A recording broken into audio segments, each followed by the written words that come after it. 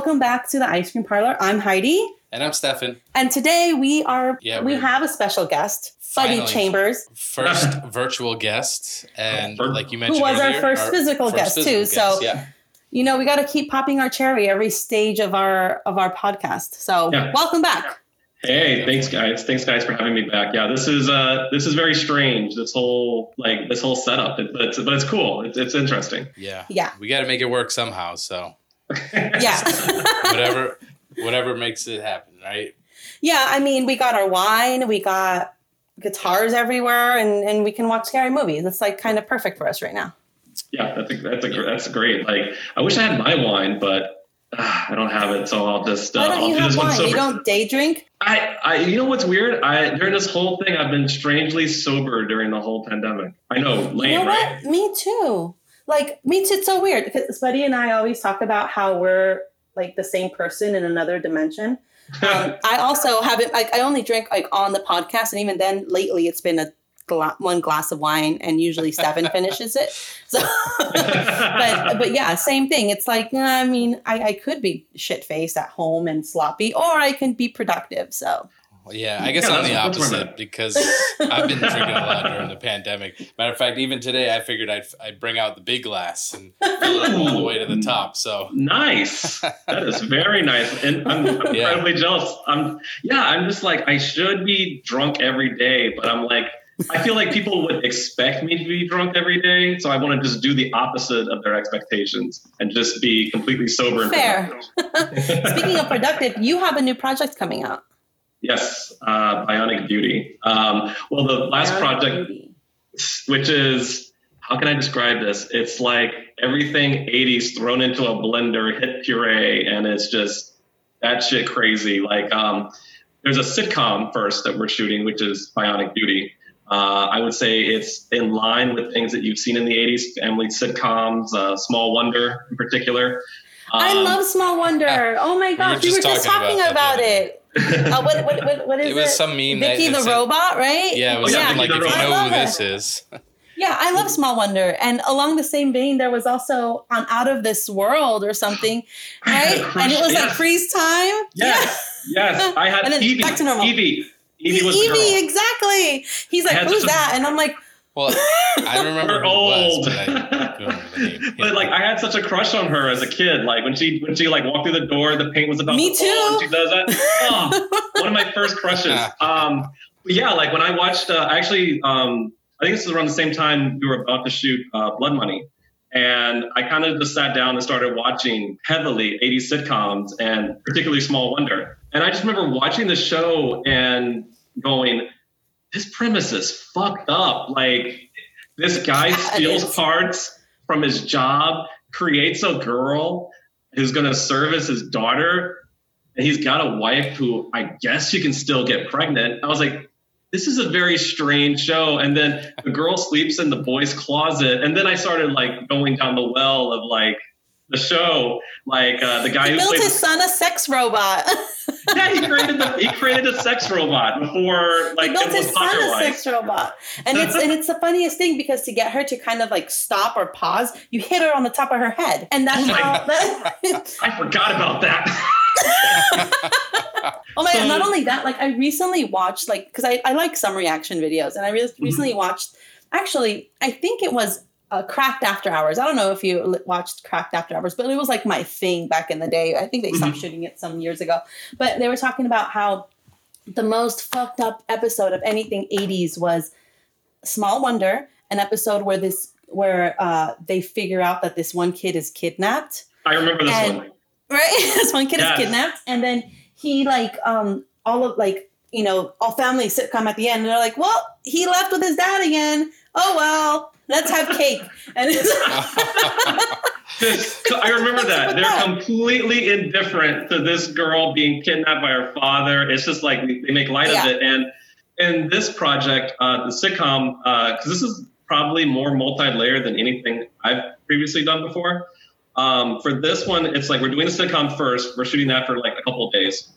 So it's basically Small Wonder, but if the robot gained sentience, realized how fucked up humanity is, and just started going on a killing spree, let's say. That sounds awesome. It's like the Femme Nikita? Isn't that something kind of similar? That's the not Femme Nikita, because that's the one where she was like the spy, right? Yeah, but I thought she was like kind of bionic. No, I don't. She wasn't bionic in that. There's this movie from the 80s that I know there was like this part woman, part machine thing, and I can never find it. But there are a lot of movies that I think maybe I made up in my head. Same here. So I'm like, maybe it's a movie, maybe it's not. Because I have fucked up dreams and sometimes it could just be that. But that sounds like really fascinating. Now, going back to Small Wonder, didn't she start to develop not feelings exactly, but a greater understanding of the human existence and experience? Like every episode, she learned a little bit more of what it was to be a person. It would stand that at some point she would start to develop maybe like that artificial intelligence, that sentient being part of her. What is it? Motherboard and whatever. Science. And then start doing killings. Like, why wouldn't you? Like look at our society. Why wouldn't you just want to just get rid of all the people and start over again? Yeah, no, absolutely. And like, I remember on the show, they had to explain because, you had a couple of, you had about, I think 3 child actors, including the one who played Vicky. They had to explain, the guy, her father on the show, Ted, he had to extend her joints because he had to explain somehow she's getting bigger because so they just tried to cram in.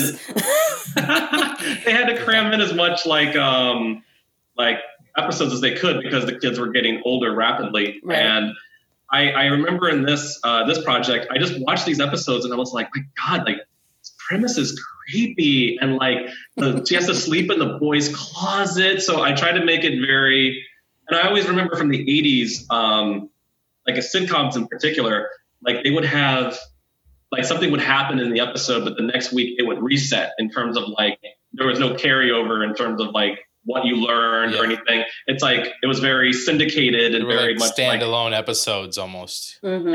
Yeah, exactly. So in this one, they're very self-conscious. Something horrific, incredibly horrific happens in the first episode, which somehow is they have a PSA at the end of this episode that has something to do with something that you did not see at all in what you just watched in the previous 20 minutes. It's incredibly fucked up. It's probably so like the PSA at the end of that kidnapping episode is don't get kidnapped. It really wasn't it wasn't Punky Brewster that taught you, like Punky Brewster taught you don't play inside of a fucking refrigerator. You know what I mean? But Small Wonder was like, don't get kidnapped. Yeah. Don't get kidnapped. For me, they're so like I'm kind of confused with so many of them because I don't really remember. I remember the titles, I remember little details, but like small. So the one that you're talking about with the fingers together is Out of This World. Okay. Yeah. So the Small Wonder one, I'm having trouble visualizing that one. So it's a little girl in a red dress with a white apron. Okay, so that's not the. That's a Small Wonder. Right. And then she had the neighbor that was extremely nosy, and I always remember no. Right. Okay, so she was kind of Harriet. She was very robotic, that one with the dress, right? Yeah, she talked like this. Right. And so then the other one that put her fingers together was more like Evie, and she was a real person, but her dad was half alien. Gotcha. Duh, come on. It makes sense, right? Yeah, I'm just trying to There was a lot of good cocaine in the 80s. I mean, and this one, basically this updated version of parody a little bit of Small Wonder. I have, and you remember in the 80s, early 90s, you would have these older actors playing young parts. Like you'd have almost 50-year-olds playing, 15-year-olds. So I decided to have one of my actors for my first 2 movies, who's in his 30s. I said, how would you feel about playing a 9-year-old? And he was like, and he's like, sure. He's like, right on, let's do it. And I hope he has a mustache. He carries a lunchbox. It's going to be so cute. I'm going to have him with an Izod shirt and everything. It's going to be so incredibly dumb. Awesome. It's going to be fantastic. Awesome. And I'm actually really proud of it. We had the read-through earlier this week, and the actors are all going to They're all good. It's going to be incredibly it's very funny until it gets to the end and it gets incredibly dark and fucked up. And I was just watching their performance and going, oh my God, I don't know whether I'm proud or embarrassed that I wrote this, but I love it. And well, that sounds like it's right. Like it's right up our alley. Like we dig fucked up shit. And we're shooting on the third day after we shoot the sitcom. We're shooting fictitious commercials that will air in between the show. Like we're having, I mean, it's just shit that I kind of grew up on like watching syndicated TV as a child. Like I think we have a 1-900 sex line ad, and please be like obese men. Like you call to speak to obese men.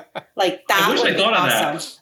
I wish I thought of that. These are girls who are, very attractive, but they are very forward. Because I remember I watched these commercials. I always, even as a child, I'm like, why don't they just admit what they're calling for? No, like the girl's, like her phone. She's like, I'm waiting for you to call me.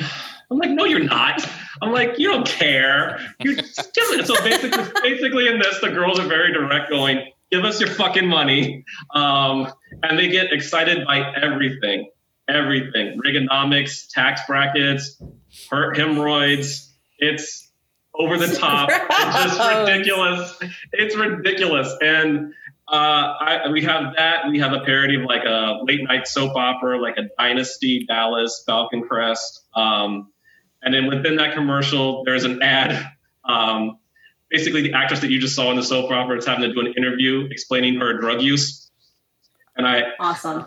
And she starts tweaking when she sees a brick of cocaine, and it's fucked up. And I'm trying to think of oh yes, we have a coffee ad like Taster's Choice that somehow segues into a gender reversal of Fatal Attraction. So nice. That's the way coffee commercials should be, because coffee is like right up there with cocaine, where you Jones for it and you get fucking withdrawals. Like a kid, like right now that we're in we're still in isolation pretty much here at home.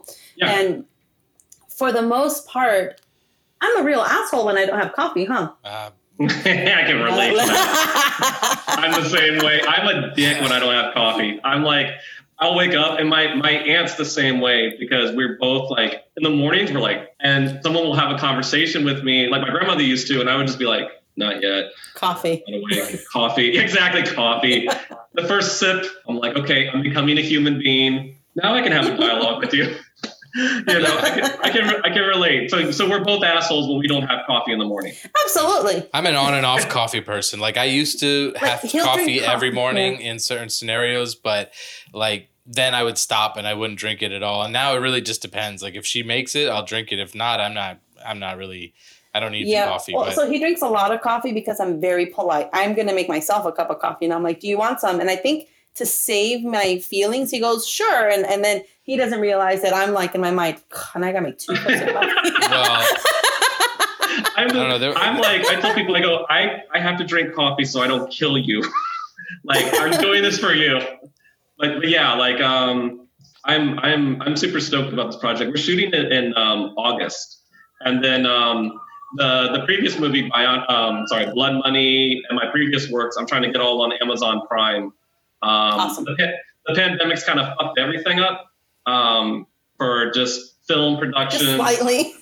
festivals. It's killed everything. But I'm gonna try to get everything on Prime. And for this project, I'm kind of thinking of it as a weird little pilot that I can shop around, because I kind of have an idea for where I want to take it. And then it's weird. It's like you would think that everything's kind of slow because of the pandemic in a weird way, but like I'm having to do this project, and then there's 2 other projects I want to do right after I'm done with this. Like one I'm working on with Nina from my last movie, Nina Soul. Okay, continue. I know she's pretty awesome. We are working on a project called Violent Origami, which is basically a sequel to a weird sequel to Blood Money.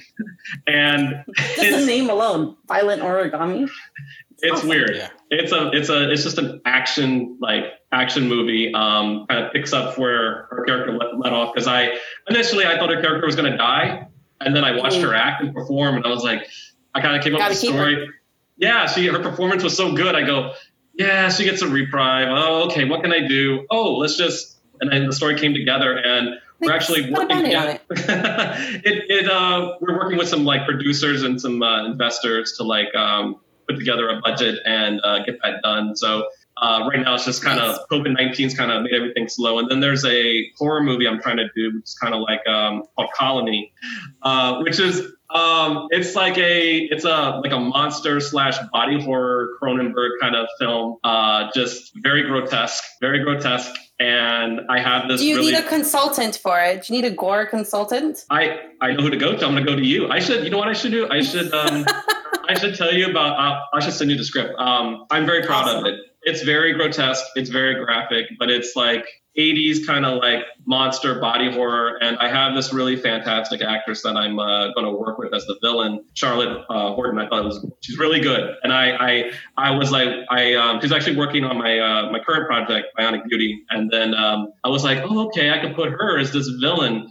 And it just kind of works. I think that's what I'm enjoying so much about doing these productions is working with like actors in LA and like finding roles for them and putting them in the right places. And it's very cool to just kind of like work with, there's a really immense pool of talent here. And, I'm just excited to kind of give them roles that they might not necessarily have. So I'm very excited to do it. Did you have any audition horror stories on this one, like you did with the previous one, where somebody came? Psycho with the gun? Not that, but let's see. I do. Let's see. It wasn't that bad as the previous ones, but I do remember I was trying to get some people for. I remember one of the commercials, and I said, I think it was it's one I'm going to actually shoot later, not during our initial shoot. I said looking for, I think it was wrestlers. I was like looking for actual wrestlers because it's going to be basically an 80s cocaine filled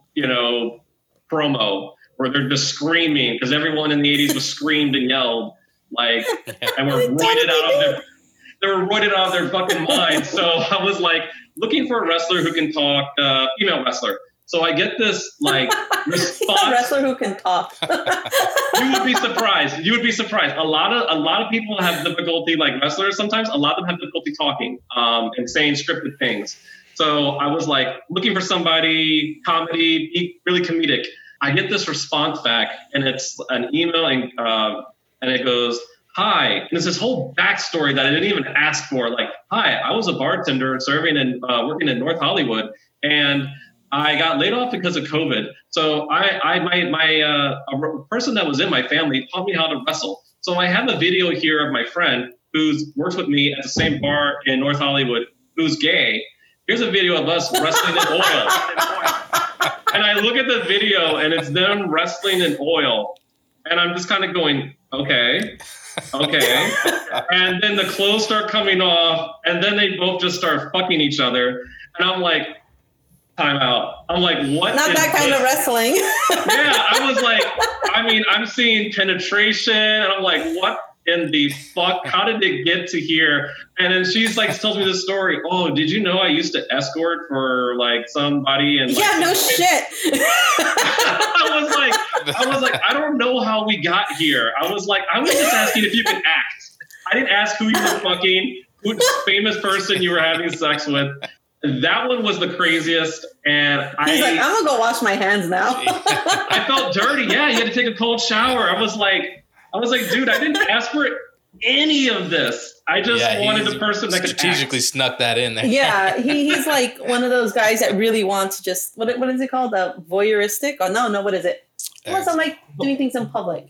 Like exhibitionist. He's an exhibitionist. Yeah. Yeah, she definitely, she was like, I have more videos. I was like, I think I'm good. I saw everything. I'm like, what else can you show me? Does he decapitate you? I've like, seen it all.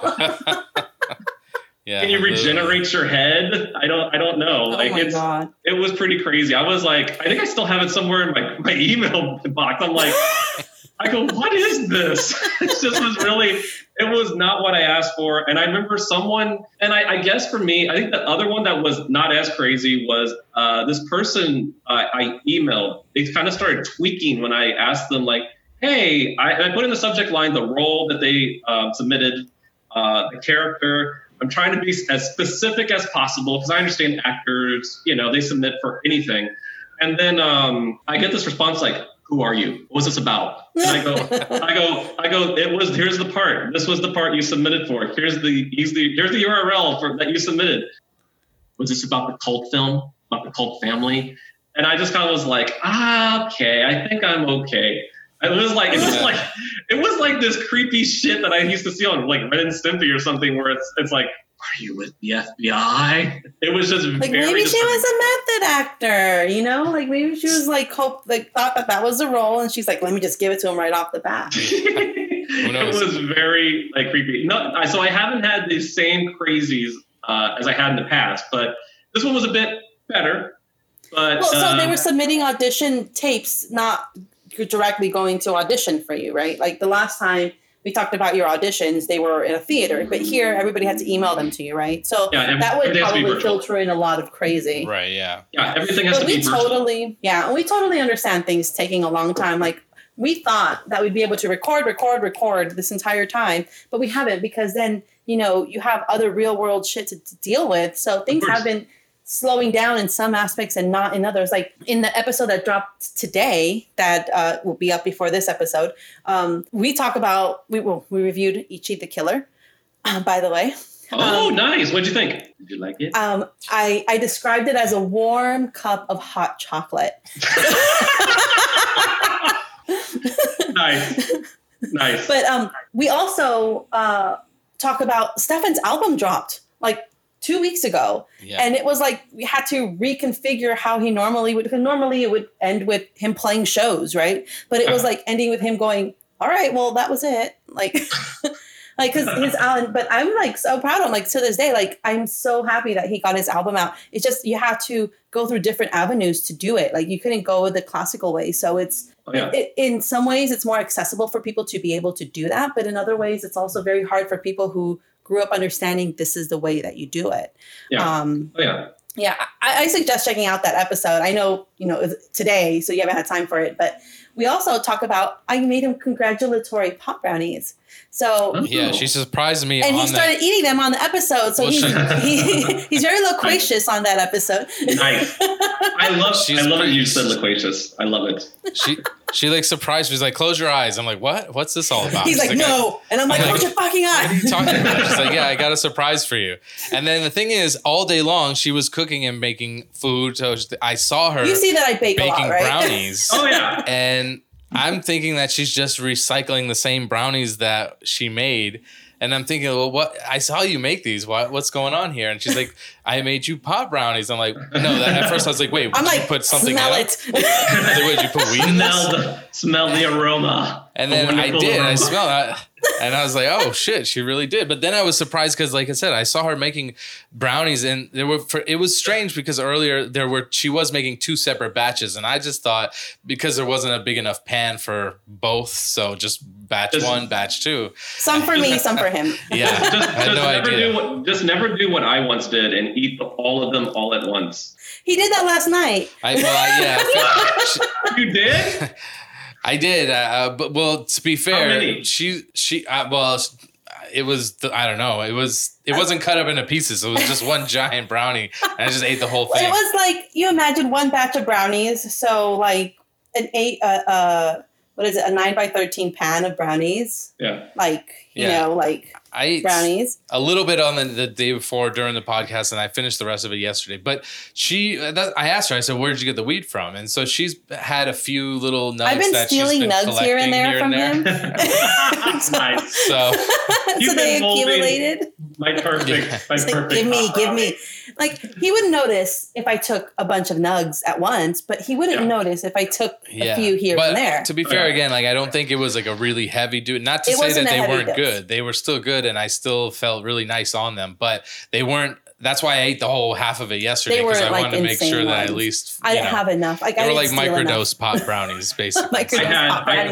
I once had 8 that was given to me by a friend, and they were like, "Here's some brownies." Or muffins. Sorry, there were muffins, and I was really hungry. I didn't eat that day, so I was like, "Sure." And they're like, "Where's the muffins?" I was like, "Oh, I ate them. I was really hungry." They're like, "You dumbass!" I was like, "It's late." Like you ate 8 of them. I was like, yeah, I was just really starved and I wanted to eat. And she's like, he's a growing boy. Exactly. I had needs and I was just like, okay. I was just like, okay. And she goes, you're going to be high as fuck. Like in just no time. So I thought I was hot shit. And I was like, I'm good. And then we were doing karaoke and it hit me like instantly. And I was like, oh, fuck. And I couldn't see shit. I was like, I have to go to the bathroom. I go to the bathroom. I'm in there literally for 30 minutes because I forgot how to pee. And I'm just standing over the toilet going, how do I do this? It's so easy. And it's bad. And I remember my ex-girlfriend at the time, or my girlfriend at the time, she normally wasn't nice and sweet. But this night, she happened to be nice and sweet and was texting me all these wonderful things. And I'm so fucked up. I can't even look at the screen and I can't even read it and I can't text. And I think she's like, what are you doing? I'm like, I'm fucked up. I'm watching the History Channel. There's something about Nazis or something or the invasion of Normandy. I'm really fucked up right now. And she's like, oh, you shouldn't do drugs. I was high until the next day and I was still stoned, even a day later. It comes on like a tidal wave when you take too much. For sure. I've done that too. Actually, I told her a story on the podcast about one, years ago when I had first made brownies or whatever, and we just didn't know how much to put in, so we just put in like, I don't know, a half an ounce or something of into the brownies, and it was just, they were really potent. I only had one experience with an edible, and I turned exorcist, but what was the worst part? Because I projectile vomited, and and I had to do math in my head before I can say words. So I had to do long division and find the square root of whatever, and then I can use a word. Yeah, she was out weird. It was weird, but what didn't help was we're big fans of. Was it Bert Kreischer or was it Tom Segura? It was one of them. They were talking. It was Rogan. It was Rogan.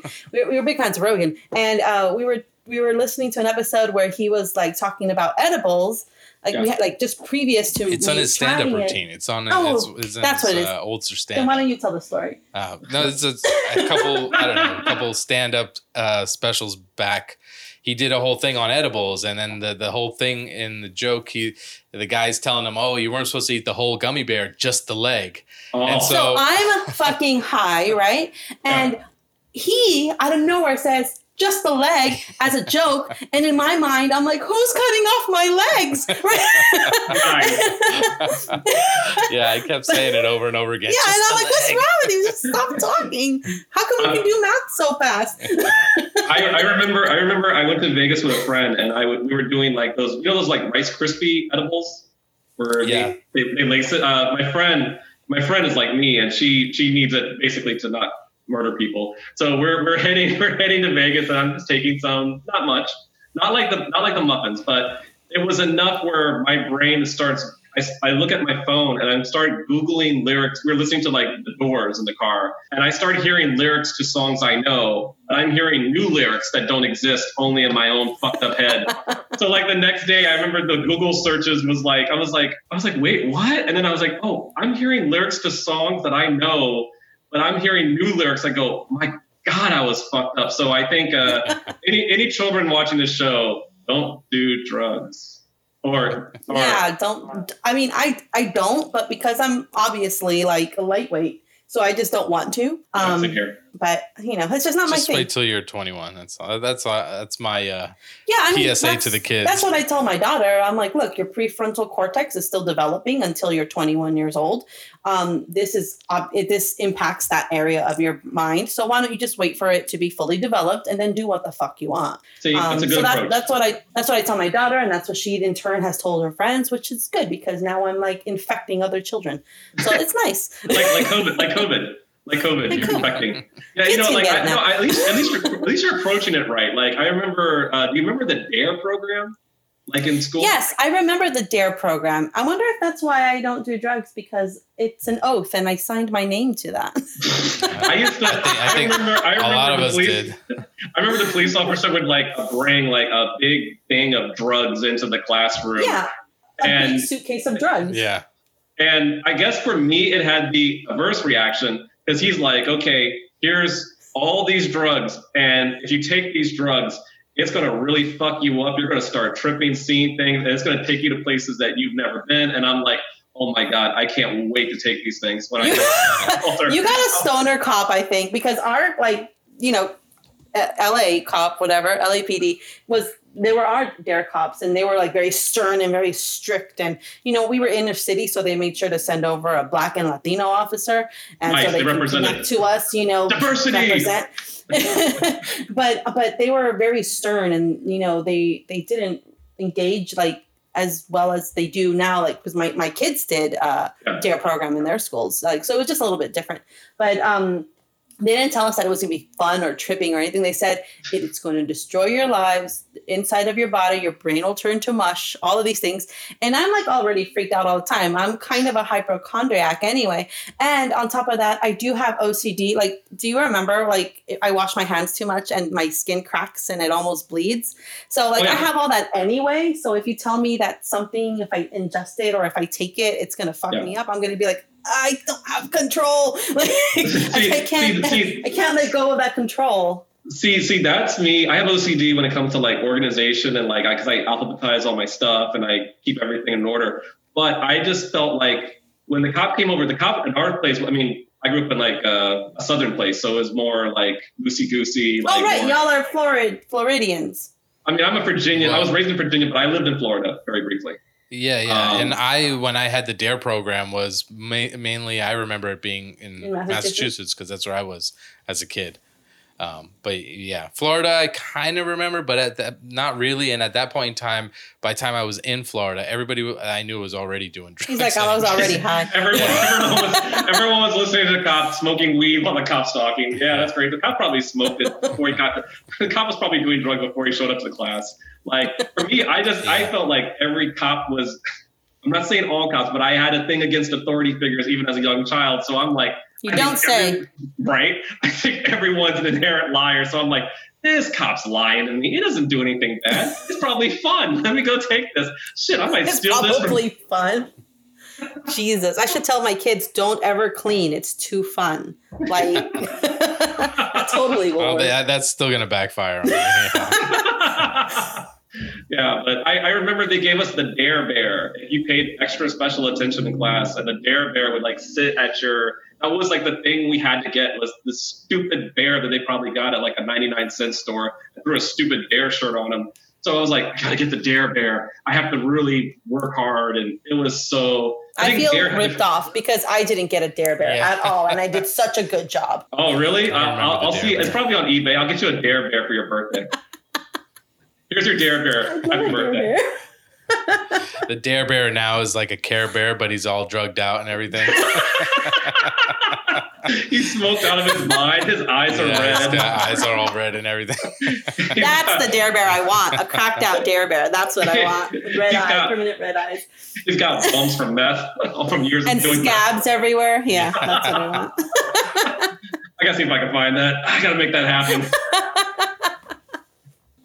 Yeah, that would be awesome. Oh man! All right, so you want to talk about the movie? Yeah, let's do it. Isn't that a great transition? That was a great transition. Oh, excellent transition. So, you want to talk about this movie now? So, we're gonna talk about this fucking movie or what? So, Stefan and I watched The Thing. Well, back up. Stefan and I were supposed to watch The Thing, and we ended up watching The Fog on accident because we had brain farts. And The Fog, there's an episode on The Fog, and you'll see how much we hate it. It sucks. I hate it. It sucks.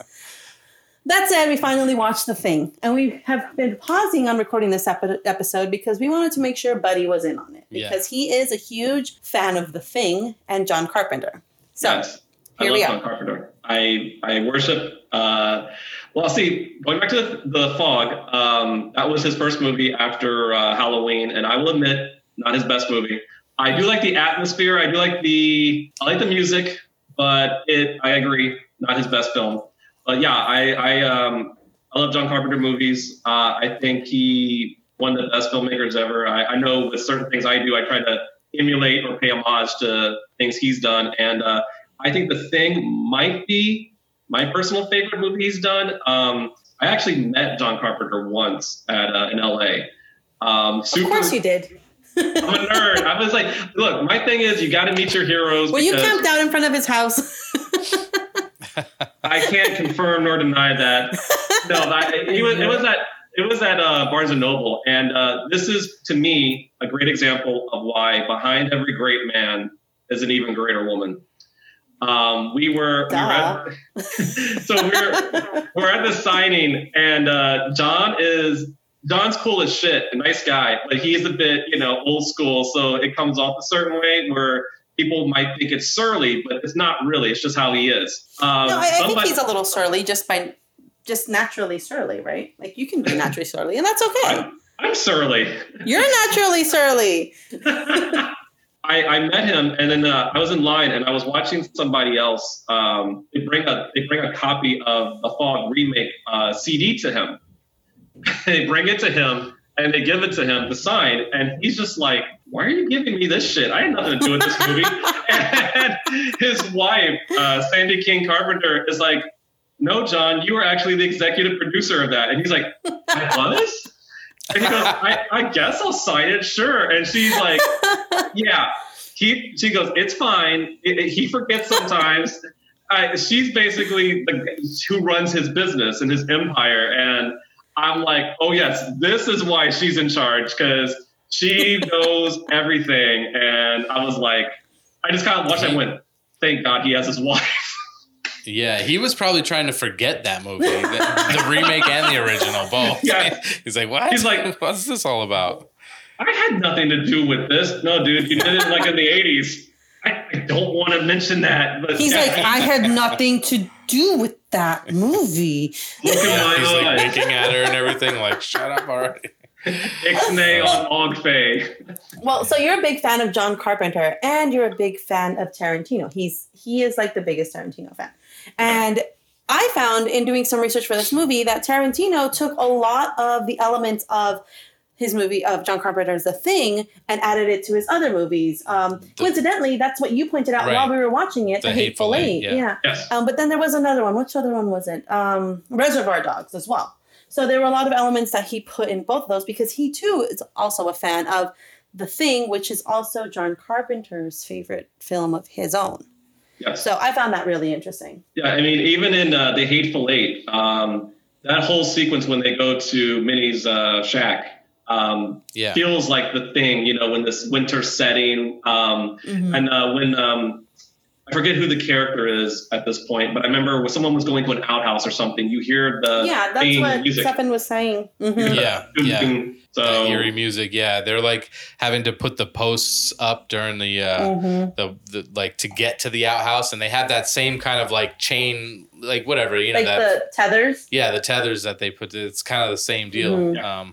I don't know. I just happened. I saw it. And I was like, oh, that definitely reminds me of The Hateful Eight, and then obviously Kurt Russell's in it too. So. Yeah, papazote Kurt Russell, because let me tell you, Kurt Russell in his prime, holy shit. Even Kurt Russell in Death Proof, like, hello, yes, I live over here, come over, like. Yeah, I mean, it's still, he's got, like, even in Death Proof, which is essentially a slasher film, instead of a knife, it's a car.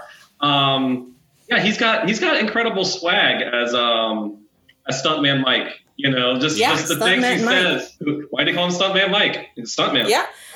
He's a stuntman. Like Stuntman Mike. Like even in that scene, like even as that character, he's phenomenal. And like my first experience with Kurt Russell, I would like to think that it's Big Trouble in Little China, but realistically, it probably was overboard.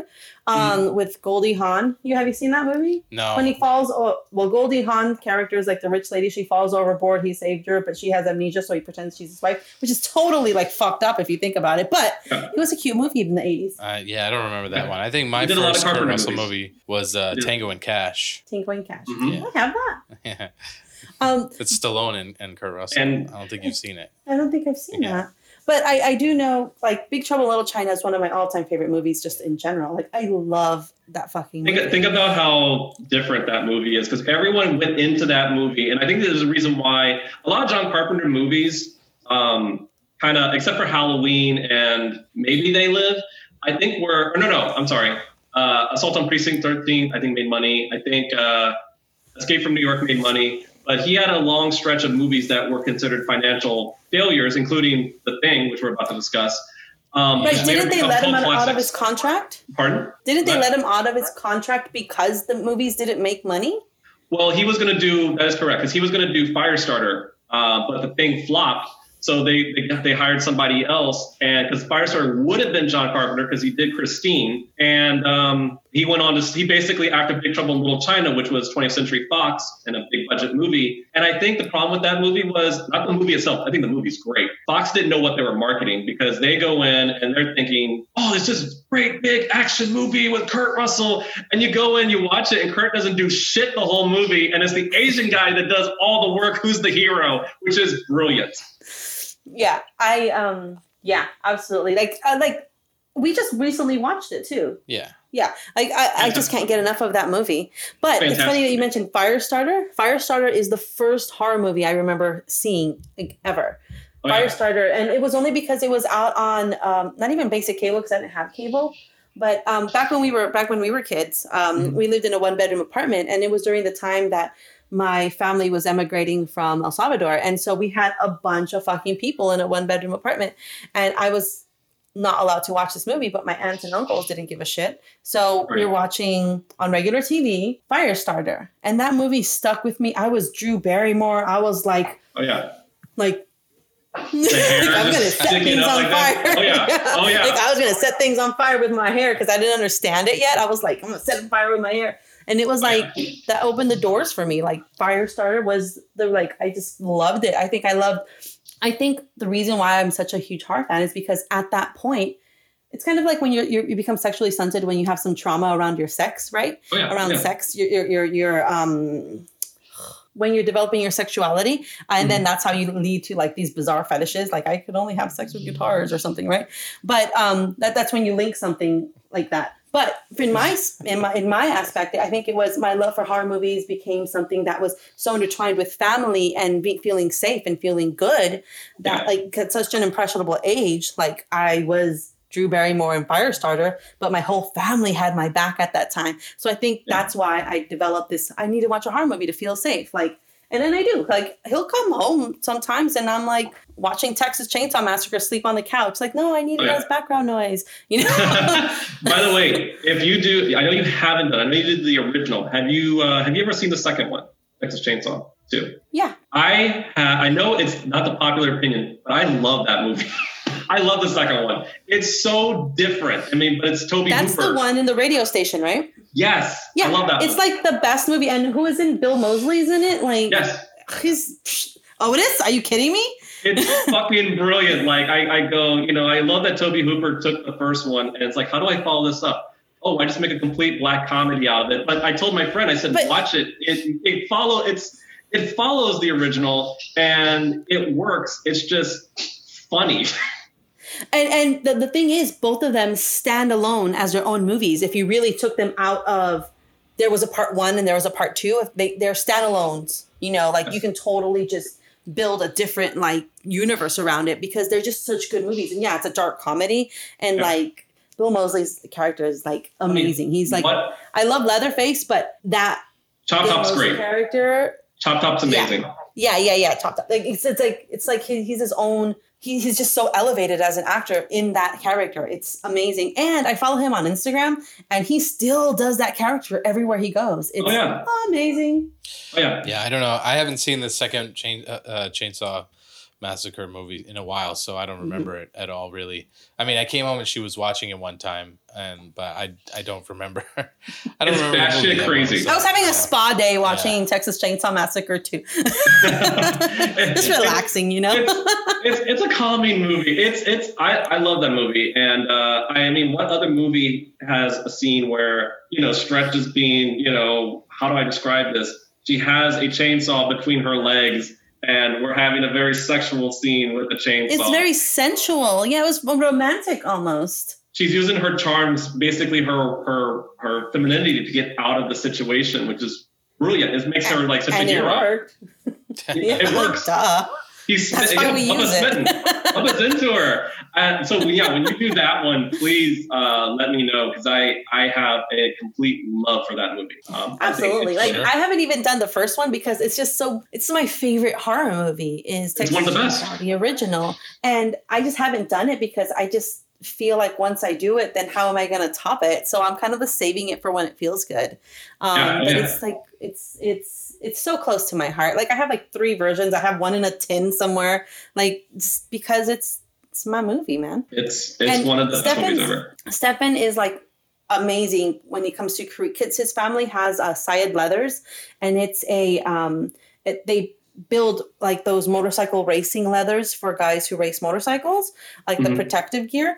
And so he's brilliant when it comes to putting together leather. And I'm always like, can you make me a leather face mask? And he's like, like, you're stupid. Nice. He's like, because he's like, how can you create a structure? You have to like do like a mold or something. And I'm like, fine. But don't make me happy. Going back to Tarantino and Carpenter, super brief. I mean, there is another connection in The Thing to Hateful Eight. The same composer, Ennio Morricone, who recently passed away. Everyone thinks, I know a lot of people for years used to think John Carpenter did the score for The Thing. He didn't. Ennio Morricone did the score for The Thing, but it sounds so minimal, like John Carpenter music. People always thought it was Carpenter, but it was really, Ennio Morricone. Right. Because he's been one to do the scores in most of his movies. This is the first time he didn't. Yeah, I think this is the first time he did it. And one reason why we know that before watching this is we have this little slash cards game where, it's like horror movie trivia. Mm-hmm. And one of the questions that came up recently was that like who composed the music? Like, it's not John Carpenter. No, it's Andrew. What is his name? What is his name? Ennio Morricone. Yeah. And I'm like, how the hell am I supposed to know that? And then watching the movie, you're like, oh, that's how I'm supposed to know that. Like, then there's a few things. Like, we actually wanted to play slash cards with you, but we completely forgot. Yeah, it's not really that. But we completely forgot. But it also, one of the questions is Bonin, the special effects guy. Apparently that's also like, but it really is like amazing special effects. This movie is fucking phenomenal when it comes to special effects, like especially of the time. This movie is as old as I am, and it like literally it came out on the year I was born, and it is the special effects are so fucking awesome even to this day. Like, I was watching it and I was like, ugh, that's kind of gross. And that's what you want to be able to, even though it opens with like super dated special effects of this flying saucer, but those like gross juicy elements, they're spot on. Spot on. So the funny thing about the opening sequence that I just saw too was that's actually a play on from the original movie, which was the Thing from Outer Space. The credits, yes. The titles are the exact same as the original. That's why it's got that. And I would say Rob Bottin doesn't get enough credit. Because I mean, I feel like in the 80s we had a wealth of like makeup special effects artists. Like, I would say probably the biggest names are probably Rick Baker and Tom Savini, but you got to put Rob Bottin in there because these effects. Yeah, Rick Baker. These special effects. Go ahead. I'm sorry. I never remember Rick Baker. Every time he's like, I'm like, who's that guy? The white name. It's a white name, and he's like, I'm like, Rick Baker. Rick Baker. Yeah, like I would say Rob Bottin has to have a place in that conversation because I agree with you. These special effects, even rewatching it for like the millionth time, there's just so many disgusting effects that hold up to this day that just make me uneasy and wince. And I remember neither of you watched the prequel, right? The prequel of The Thing. Not inherently a bad movie, but they used a lot of CG. And the CG just looks fake, compared to the practical special effects of Carpenter. So you're saying they made a new version, but it's a prequel? That's what you're talking about? Yeah, they made a prequel that basically told the story of the Norwegians. Oh, okay, gotcha. But it's kind of like it's like you kind of know how it's going to inevitably end. Yeah. It's not as good as it's not anywhere near as close as good as the original. It's not bad, but the effects just look so phony because it's CG, and the effects of this one are just great. Well, another thing I was seeing too, in some of the research I did was we were talking about how not all of John Carpenter's movies made the money back and weren't all box office successes, and part of this one was the timing happened to be the same time as E.T. Yes. So that, obviously we know what E.T. ended up doing, and that definitely, didn't help. You got this cuddly, friendly alien, and then there's this, really kind of gory, horror, brutal version. I think somebody just knocked on the door over here. So sorry. What do we get, a package? Yeah. Okay. You probably could have left it after the episode. He knocked with such authority that I'm like, oh shit, it's the cops. Oh shit, it's the cops. Run. But no, I agree. It came out at the worst time. Personally speaking, if you give me a choice between the cuddly, lovable alien that wants to just go home or a bloodthirsty alien that's trying to kill everybody, I'm going to always go with the bloodthirsty one. And the weird thing is, I feel like more people now talk more about the Thing than they do E.T., even though E.T. made a shitload of money and is, loved. I don't feel like it has the same conversation like the Thing does. You know what I mean? Right. Right. I agree. And for the most part, my kids probably that's all I can compare it to is my own children. My kids wouldn't be able to sit through E.T. We used to do movies in the park back when the world was open. We used to do movies in the park all the time. And they sat through the Goonies. They sat through the Sandlot. They sat through all these old school movies that I love, even Pretty in Pink. But they could not, we had to leave after 20 minutes of E.T. They just were not, it just does not hold up. It's just too dated, really. This happens a lot, though. If you look at a lot of movies that now have this, cult following and that are just known as great movies in cinema history, a lot of them didn't do great in the box office. Right. Like Scarface was not well received, and just there's tons of them. So I don't have it with me right now. a lot of movies that are revered now were just flops at the box office because which it just reason. Sort of also goes to not saying that it's. I guess what I'm trying to say is that sometimes the people just fall for whatever the big hype is, So just because something made the most money or was a huge success when it first came out, whether it be music or movies or television or whatever, sometimes it's just people buying into the hype and it doesn't stand the test of time, and it'll fizzle out. Like you're saying, E.T. is not one. Yes, everybody knows it, but really it's not as, like you said, as talked about as The Thing or other movies. So then there's people like me. I love movies. I'll sit here and have a movie marathon by myself and get extremely fat and no problem, right? But I hate going to the movie theater. I'll go to the movie theater when it's an event, like Beyond Fest, Cinematic Void, or Secret Movie Club. I'll do any of those, no problem. I'll sit there and watch 6 movies in a row. Sure, no problem. There's an elotero outside. You know what I mean?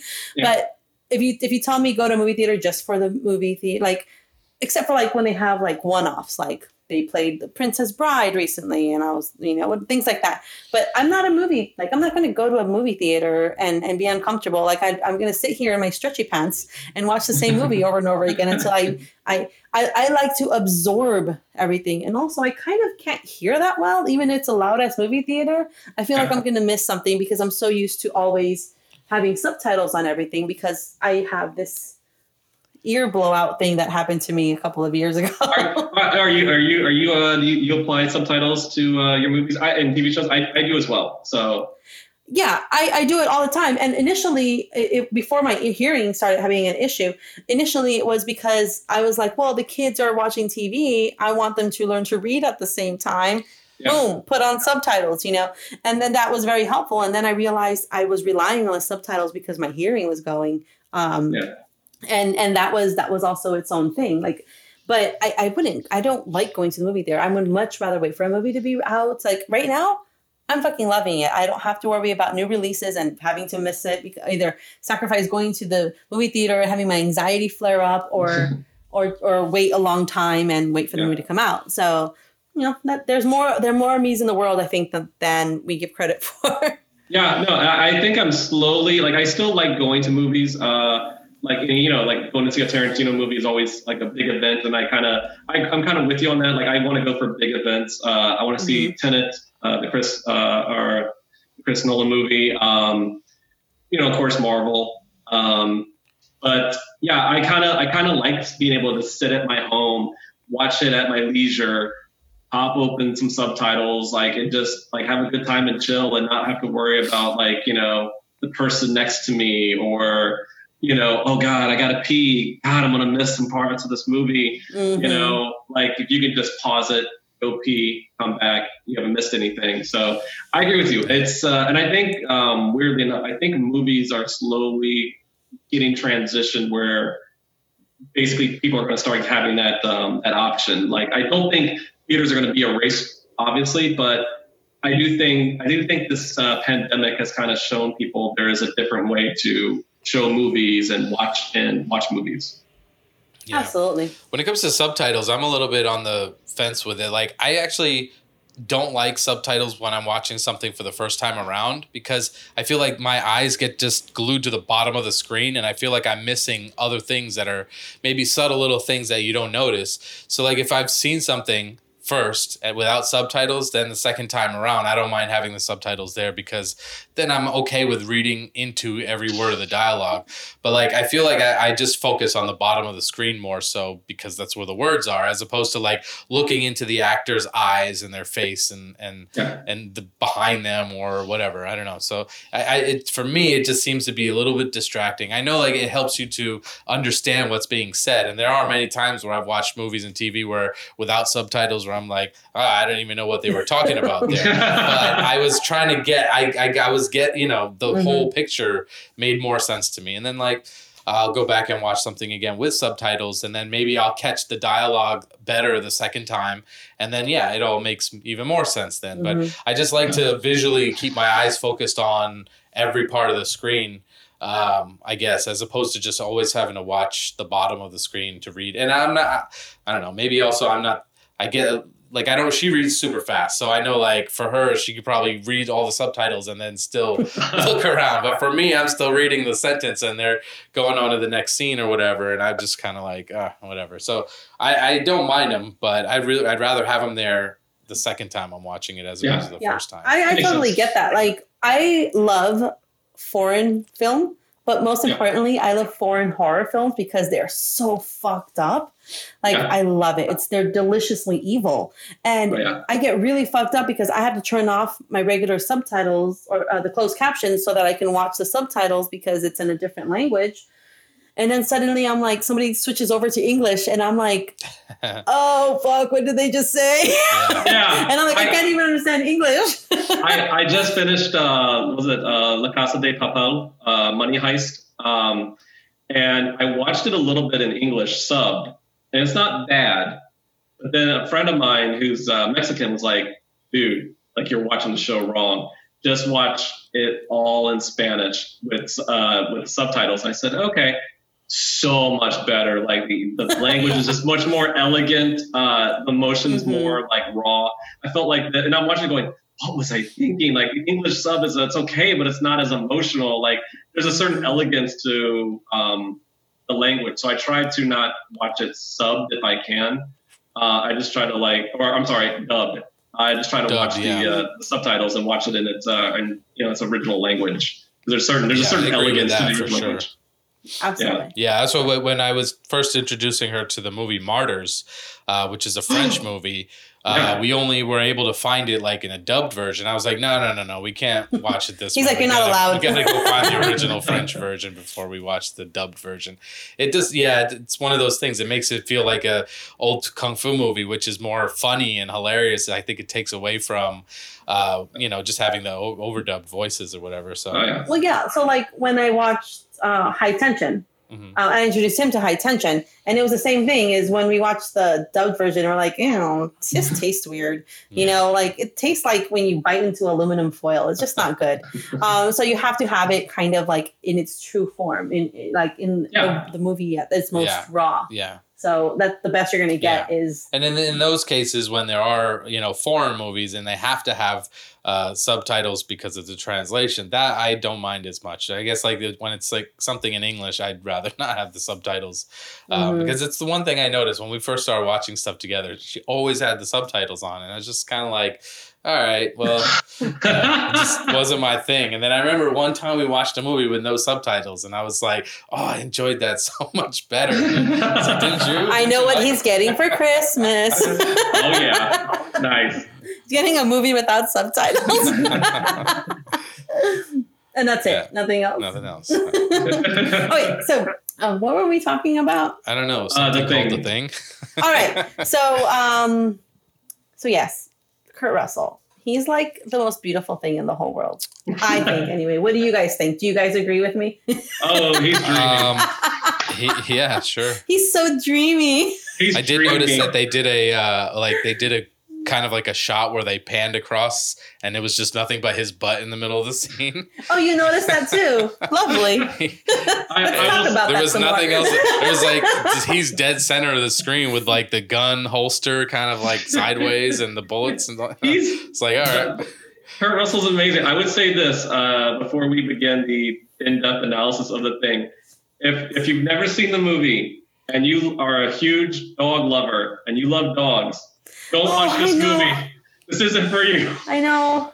Yeah. This movie, okay. Yeah. Trigger warning, dogs get fucked up in this movie. Like, not even like cute, like, just. Yeah, right. From the opening scene. The opening scene, like. They get straight to business. So this movie, Roger Ebert described it as the most nauseating thing I've ever seen on a movie screen, which means that we obviously were immediately drawn to it, right? Like, oh, we gotta see this. It's like as close to a video nasty as we can get, right? Like as a John Carpenter movie. But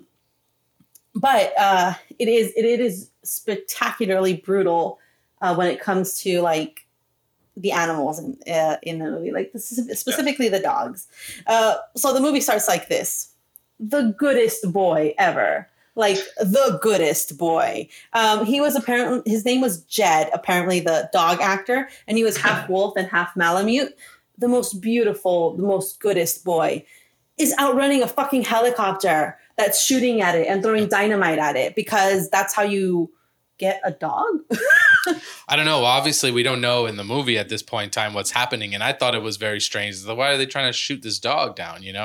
Obviously, as the movie opens up, it starts to make a little bit more sense on why they were trying to come after the dog. But yeah. So as a newbie viewer, you don't know what's happening. These people are trying to shoot a dog. Such a beautiful dog, and it's like it's making a mad dash, but it's so elegant in its strides, and it just goes across the ice like that's where it's meant to be because that's where it's meant to be. That's the breed. But it's just so beautiful. And then this helicopter comes out of nowhere and you're like, do you just throw dynamite at that dog? Like, and they're desperately trying to kill this dog. And I remember when I first saw it, I'm like, why do you want to hurt this dog? He's beautiful. Like, little do we know. As we go through the movie, we find out that this dog is actually like fucked up and deserved to get burned. Like, because he wasn't really a dog. Right. Yeah. Yeah. So we'll go through that in the movie. But, well, I mean, as after you see that opening scene with the dog running and the helicopter chasing him, basically the dog makes it back to their camp. Yeah, right? So apparently the dog had run away from like the Norwegian camp in Antarctica in the Antarctic winter of 1982. And the dog was running away from the Norwegian camp, which was miles and miles away, and ran all the way across to the U.S. Base camp to seek refuge because he was getting chased by these Norwegians with dynamite. And we meet people. We meet Kurt Russell in all his glory, and all of the other characters that are in the U.S. Base camp because he runs them to seek shelter. But then the Norwegians land, and one of them accidentally blows himself and the helicopter up. Yeah, it's like he tries to throw the dynamite, but it falls out of his hand backwards or something. So and he's like, and then, oops. Yeah, then he tries to go get it too in the snow. Like he's digging through the snow, like he's gonna have enough time to pick it up and throw it away or something. Like talk about bloopers. And then the guy, the other guy is like trying to shoot the dog still, but because he's shooting the dog and the dog as with the Americans, they shoot him and they kill him, not knowing what the fuck is happening. Yeah, they shoot him right in the face. I mean, they are just like, what's going on here? Why is this guy shooting at this dog? They're hovering around with a helicopter, shooting at a dog. They blow themselves up. Like, what's happening here? It's just like, we're minding our own business. These guys are out here doing some weird shit. Yeah, the best part is Kurt Russell's drinking the whole time as this is happening. J and B. And when we actually meet Kurt Russell's character, his name is McReady, but we call him Mac in the movie. When we meet him, the dog's still running to the camp, and he's playing with this very seductive chess game. And then he accuses it of cheating because he loses. What a little prick. He pours his drink into the electronic. He's like, shitty bitch. Great. But that's the kind of man that it is. Like, they were all in that's the kind of man it takes to go voluntarily into a space where you're going to be in isolation, you're going to be in uncomfortable climate, and you're going to just be there doing work and not interacting. Like as we go through the movie, the guys interact, for food or whatever, but really they're all kind of just on their own because they're just the personalities that require isolation. So it takes a certain kind of person to be on the space in the first place. Now, one question I was just thinking of, having to do with the dog and him going to that camp. Now, obviously, the Norwegians are chasing it because they know what the dog really is, and they were trying to kill it, I'm assuming, right? But they have their own pack of dogs in that little kennel in the American camp.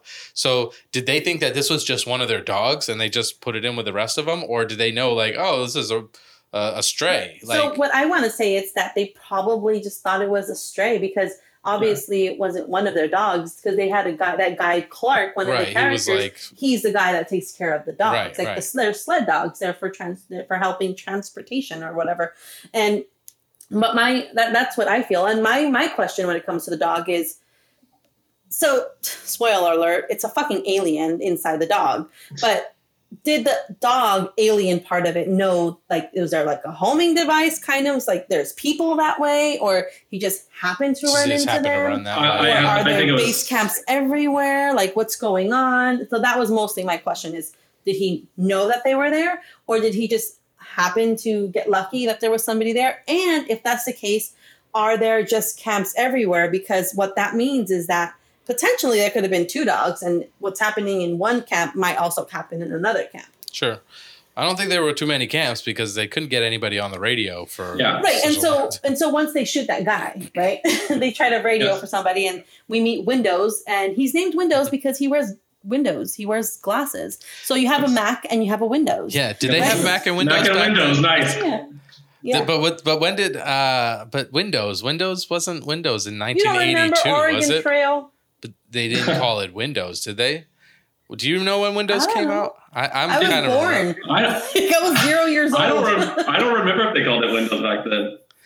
I don't remember. I mean, we all know that Mac and Macintosh probably was around IBM computers, but I'm wondering, when did the first version of Windows now come out? Because it's almost foreshadowing the future to have a Mac and a Windows in this, movie. But I don't think Windows was around. Someone watched the thing. We answered it. Yeah. We were helping my mom move out of her house, and Stefan was laughing because he's like, why does she have a book about Windows 95 on her coffee table? I'm like, most immigrants are hoarders in some way. My mom collects things. Yeah, I see. Things. I noticed that. Yeah. I can relate. My grandmother collected everything. I relate to that. My grandmother had everything, almost to the point where it was a fire hazard. So. Well, my grandma did too. I remember my mom bought my grandma a house in Palm Springs, and we would go over there. And when we first moved her in, we're like, keep it clean, because we knew her hoarding tendencies. Mm-hmm. And then finally, out of nowhere, there was just one room dedicated to mountains of clothes. And we're like, you can literally go sledding in this bedroom because there's all these clothes. And we're just like, it's past the point of no return. Just forget it. Let's just move. Nice. No, that's just how it was. Okay, so they couldn't get anybody on the radio. We meet Windows. We meet a few of the other characters, but specifically because they have to figure out why these Norwegians were chasing after this dog and why this dog was running away. They figured we have to go and check what's going on. We have to at least tell them that their guys are dead, right? So Mac and Doc. I just looked it up, by the way. Windows' first operating system wasn't released until 1985. So this was 3 years before Windows was ever even a thing. They watched The Thing. John Carpenter. So impactful. John Carpenter created technology as we know it. And I think the man needs a cut of the money. Hey, that man. And because we made the connection, we all should get a cut as well. Yes, we should. Yes. Finder's fee. Yeah, we get a finder's fee. Come on, John. So Doc, who's the doctor, and Mac, they fly in hazardous conditions over to the Norwegians camp, and it's burnt the fuck down. And it's like the dog had to run a far ways because they had to take a helicopter to find it. Oh yeah. Absolutely. They were. Yeah, I mean, it was. They would have known too. He didn't go for a jog, is what I'm saying. They obviously had to fly a helicopter to get there. So yeah. So and he didn't want to do it. He was just like the weather inclements were just too much, and he was hesitant to even going. Right. So, but when they get there, it's burnt. It's like burned up. Yeah. Things had been burnt and charred. Everything was charred. There was still a structure there, but the structure was like crumbling and such. Mm-hmm. And as they're exploring, as we're exploring with them, as they're exploring the space, there's all of these things that kind of just leave you unsettled. Like there's it's like Jack Torrance had visit because there was an axe to a door that was just stuck into it. There was there was a dead body, and Doc starts picking up their their research papers and stuff because he thought maybe that'd be important. But then what they do find is at their, I guess, basement of their camp, there's this thing that they had unearthed, and it looked like a huge capsule, like a tomb almost. It was just this big rectangle, kind of like a casket. And they're like, well, whatever they dug up, right? And then they're heading back, and as they're leaving, they see something on the to the side, and it's like a burnt person-ish, like a humanoid of sorts. Like it's maybe a person, maybe it's not, has human-like characteristics, but it's like gross, and it has like a split face kind of thing. Yeah. And they're like, well, let's take it back to the camp. Yeah. And there's like an obscene amount of KY jelly used throughout this movie, similar to Alien. Like they just made everything look super juicy with this KY jelly. Yes. Yeah, similar to Alien, though. I was noticing this too, that because we did that movie with you as well. It's kind of a little bit of a similar setup where you've got a research team. Instead of a cat, they've got dogs. And there's kind of the typical same roles that people are sort of playing. Obviously, they're not in outer space, but I don't know. I just thought I was putting the connection together. I was like, this is very close. Kind of like I told you in the Alien episode. Aliens is like Jaws in space. Yeah. The Thing is like Alien in the Antarctic. Yes. And it's all pretty cool anyway. Yeah. I mean, there's nothing wrong with it. There's nothing wrong with it at all. There's just, some like, it draws you in. Like what I like about this movie, it's not just here's a story, deal with it. It's here's the story and also this and then also this. And it just it keeps building up until it crescendos, right? Did I just use a musical term? Mm-hmm. Yes, you did. Look at me, I'm musical. But it does carry throughout that suspense that you feel in Alien. Like even before anything happens with Alien, you're kind of like, shit, what's around that corner? What's happening now? Like you get the same thing here because as you're walking through that camp, that Norwegian camp, you're like, oh shit, what's around that corner? And you're kind of like finding yourself kind of like peering behind the corners to see what you're going to see. But interestingly enough, the U.S. camp and the Norwegian camp, they were the same camp. They just rearranged the furniture and stuff, which is really smart. Yeah. Yeah. Anyway, back at the U.S. camp, though, the dog had been left behind and he was loose. He wasn't in a kennel or anything, but they do show this scene where he's creeping down the hallway and the song Superstitious is playing in the background. And all throughout the movie, when I was taking my notes for the movie, I kept writing not superstitious, but suspicious. And I'm like, oh, that's like a really good job inserting that song there, because it kind of like puts that little bit in your head and you're like, oh my God. Like, oh my God. Because you do figure like either this is going to be super paranormal or this is going to be alien or this is going to be this or the like sci-fi or whatever it's going to be.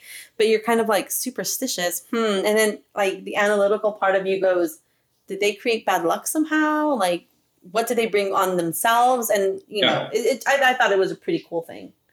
It's a very creepy. For me, anyway, it's a very creepy. It's a very creepy scene because he just walks in the room and you just see the silhouette of the guy, and you're like, what is this dog going to do? And it just fades to black. So you're like, what the fuck is going on here? Like, what did they bring back into this camp? Yeah. You're like, did that dog sexually assault Clark? The silhouette is not, you can't really make out who is the person from the silhouette. Like, there's no characteristics that, you know, say, oh, well, that was Kurt Russell or that was the doctor or that was. But it was a big guy. So I guess you tend to believe that it's the big guy that was taking care of the dog in the first place. I guess. Yeah. I mean, that's how I saw it anyway. Well, again, I'm just I did a quick dive on tidbits and facts just to like, you know, get a couple other things in my head about the movie.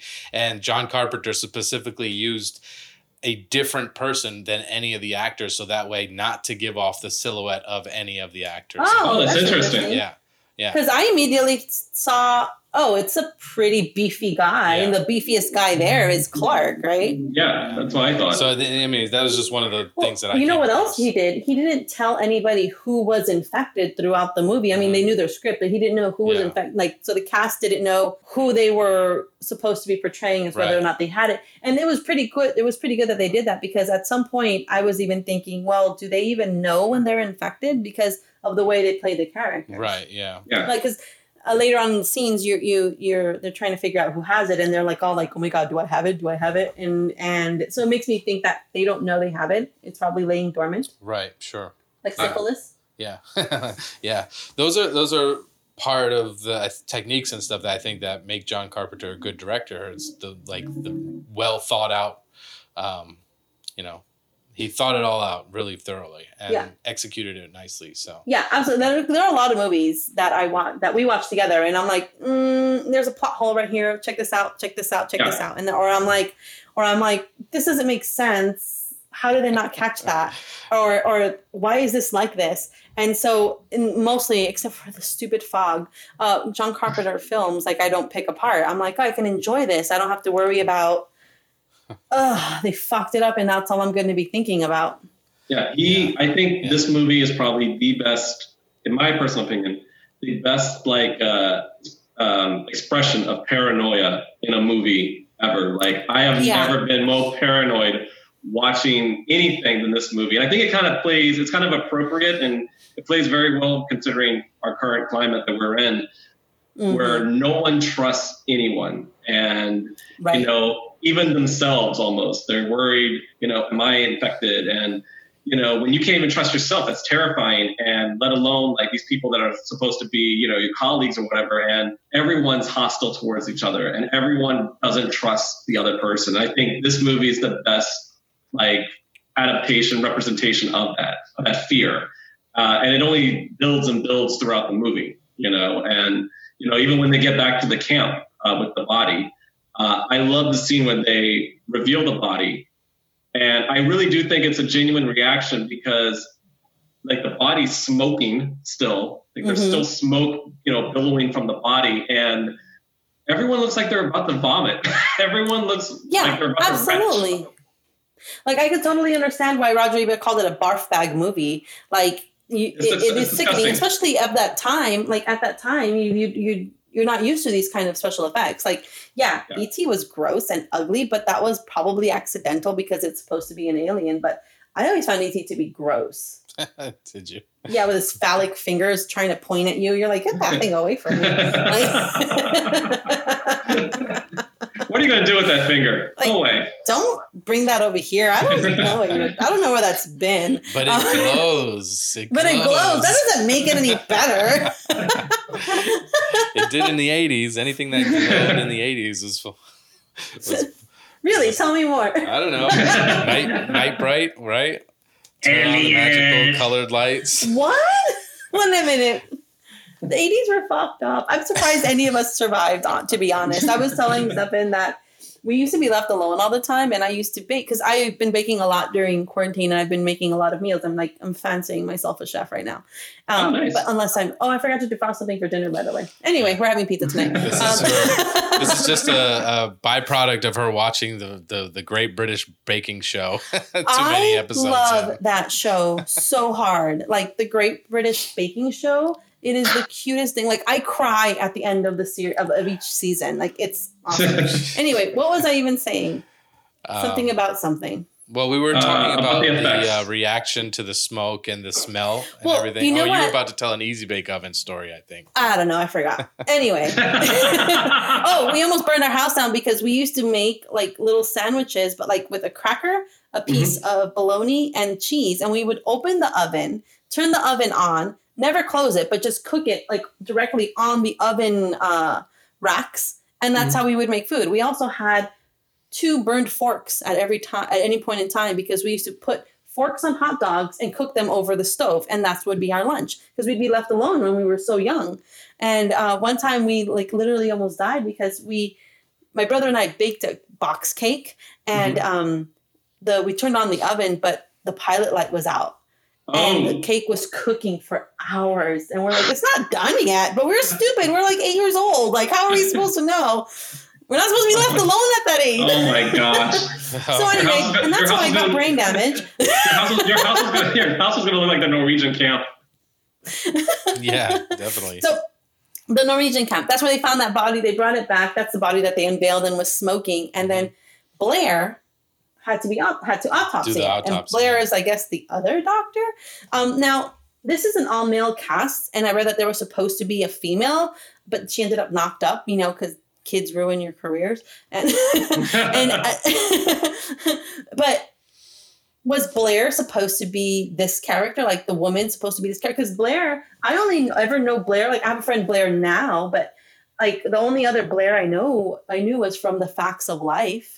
Yeah, that's what I was going to say. I know that Blair from The Facts of Life, but I don't know any other Blairs. Blair's the blonde, right? Yeah, she was the blonde.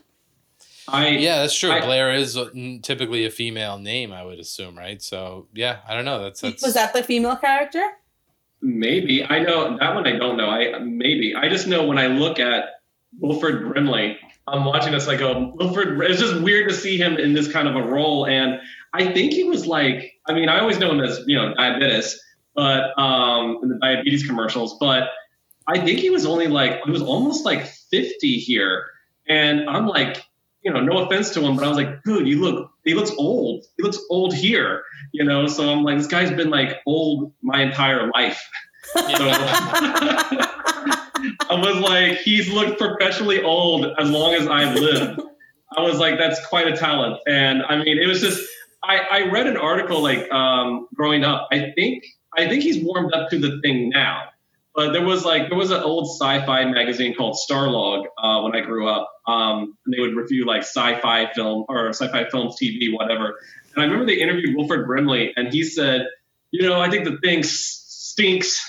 And I think his opinion changed over time as it became more of a cult phenomenon, and he started to realize, oh wait, this is maybe what John Carpenter was trying to do. But yeah, it's very interesting that Wilford Brimley, who's kind of I grew up as everyone's, he's the lovable grandpa figure. He's pretty fucking malevolent here in this movie. Yeah, he's fucking fucked up. And I love it because it's so rational. His fuck ups are so rational. It's looks like I got to take out the helicopter. I got to take out the tractor. I got to kill the dogs. I got to, take all ruin all of the blood. I got to do all of this because we cannot let this escape. Yeah. And we're done for. It was so rational. It was so rational as him shooting at the black character just for no reason was so rational. He was going to kill everybody anyway. I know, that was rational. It was like, oh, you walk right into it. Like, great, saves me a tip. You know, and that's not even about race. It's like convenient. Like, so the reason that I mentioned the dog. Okay, so the dog is watching the autopsy, and when they open up they open up that creature during the autopsy, they see that there's human elements in there, but it's not completely human. And so there's a scientist, there's I guess 2 doctors. They're all scientists of some sort. It's not like somebody's there like the contractor. Except for the one guy who's the cook, right? Except for the one guy that's the cook. There's the one guy that carries a flamethrower. And then there's my boy Childs. Keith fucking David. Childs, my favorite character in this movie. I know everyone loves McCready, but I'm a Childs fan. I love McCready too, but damn it, I love Keith David. But he's pretty good. He is pretty good in this as this character, because he's like very like matter of fact, and he's like, even when at one point where McCready's like, "I'll kill you," he's like, "Fucking do it." Yeah. he's a badass.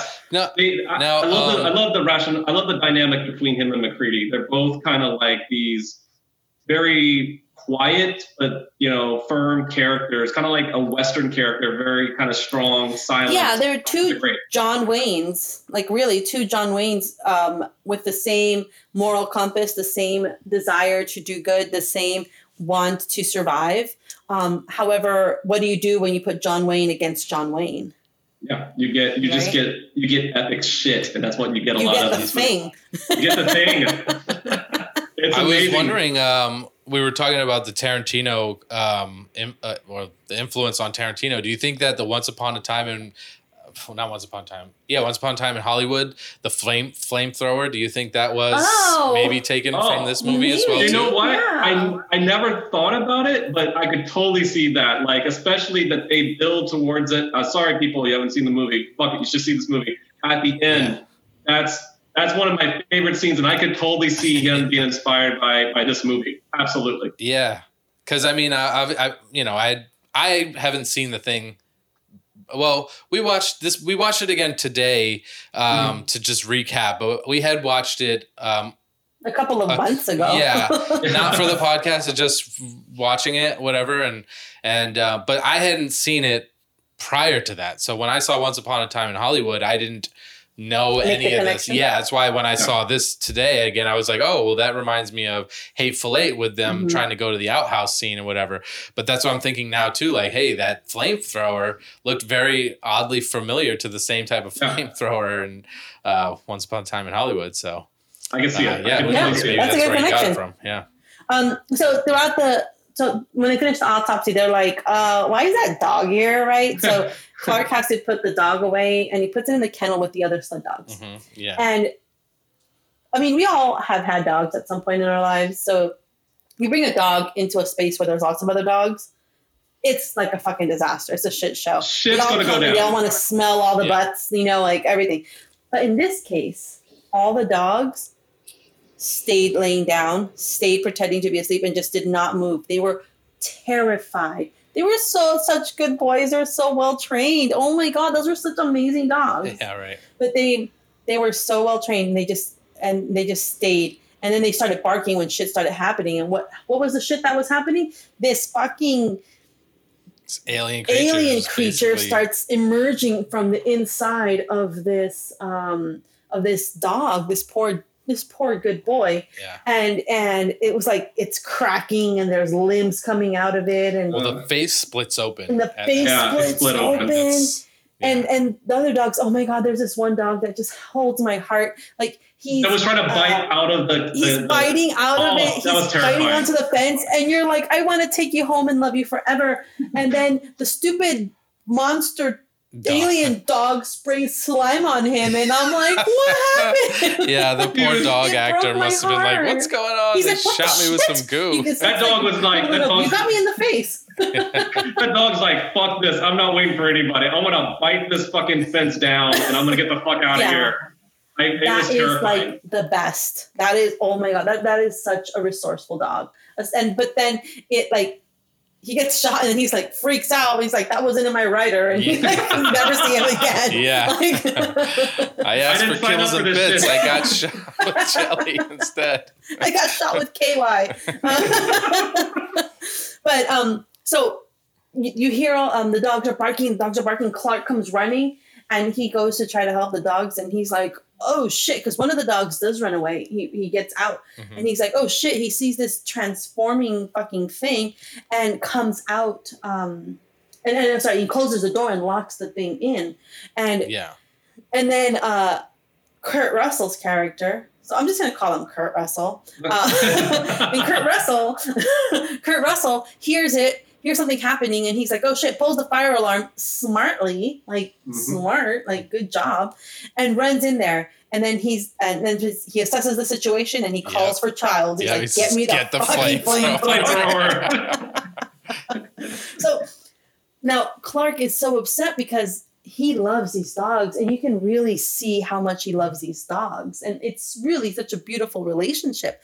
And Childs gets in there, and he burns the fuck up out of that fucking thing. I do love, before he does it, he's so in shock about what's going on. He just kind of stares, and it's like, and then MacReady has to go, Childs, snap out of it, burn him.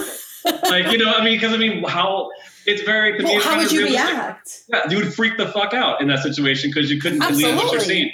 So it's very realistic reaction. And I do feel that Childs is the kind of character that has seen some shit in his lifetime. Yes. And now he's looking at something else, and he's like, what the fuck am I looking at? What did I sign up with all these white people for? Exactly. He's like, shit, I should have just stayed home where it's safe. Maybe I'll just walk over to the Norwegian camp. It's safer there. Bye. So as the flames and the smoke clears, everybody's scared and confused, and rightfully fucking so. But I'm still mourning the death of the dog, because I love that dog. Is just so beautiful. So Blair, the dude girl, starts another autopsy, right? And as he's and then they open it up, and there's a whole head inside. There's something else was forming. So that's when they kind of draw the line of, well, they kind of have to absorb who you are, and then they can then imitate you perfectly. And that's when they decide, oh shit, we got to move these things. They're fucking dangerous. And they start, and because MacReady had seen everything burned up before, he's like, let's burn these fuckers, right? So I got a question though. So now is there more than one mutating alien creature? Are they, if they're the dog that was running from the Norwegians in the beginning, that was a dog that just transformed, right? So, but if they killed that dog or burnt him, whatever, but there's still an alien that's, so is it jumping from one character to the next before? So it's not what is that movie with Denzel Washington where you have to touch? It's not that. Yeah. But I forgot what it was. It was Fallen. No, I don't know. But I think you're right in that it wasn't Clark, because we find out later that Clark was never infected. So the next person to kind of come out of it, I think, is Bennings. Yeah. Right? Yeah. So it must have infected Bennings before getting put in the kennel. That's what okay. Yeah. So ultimately, if this alien is able to infect another person, are they multiplying? Are they trying to I think that's the design. It's what's going on? I think that's the design. It's you have a concentrate, and then you slowly dilute it into different organisms. You know what I mean? You have a master, and then you just, one for you, one for you, one for you. And this becomes smaller, but it becomes bigger as far as spread out. Yeah.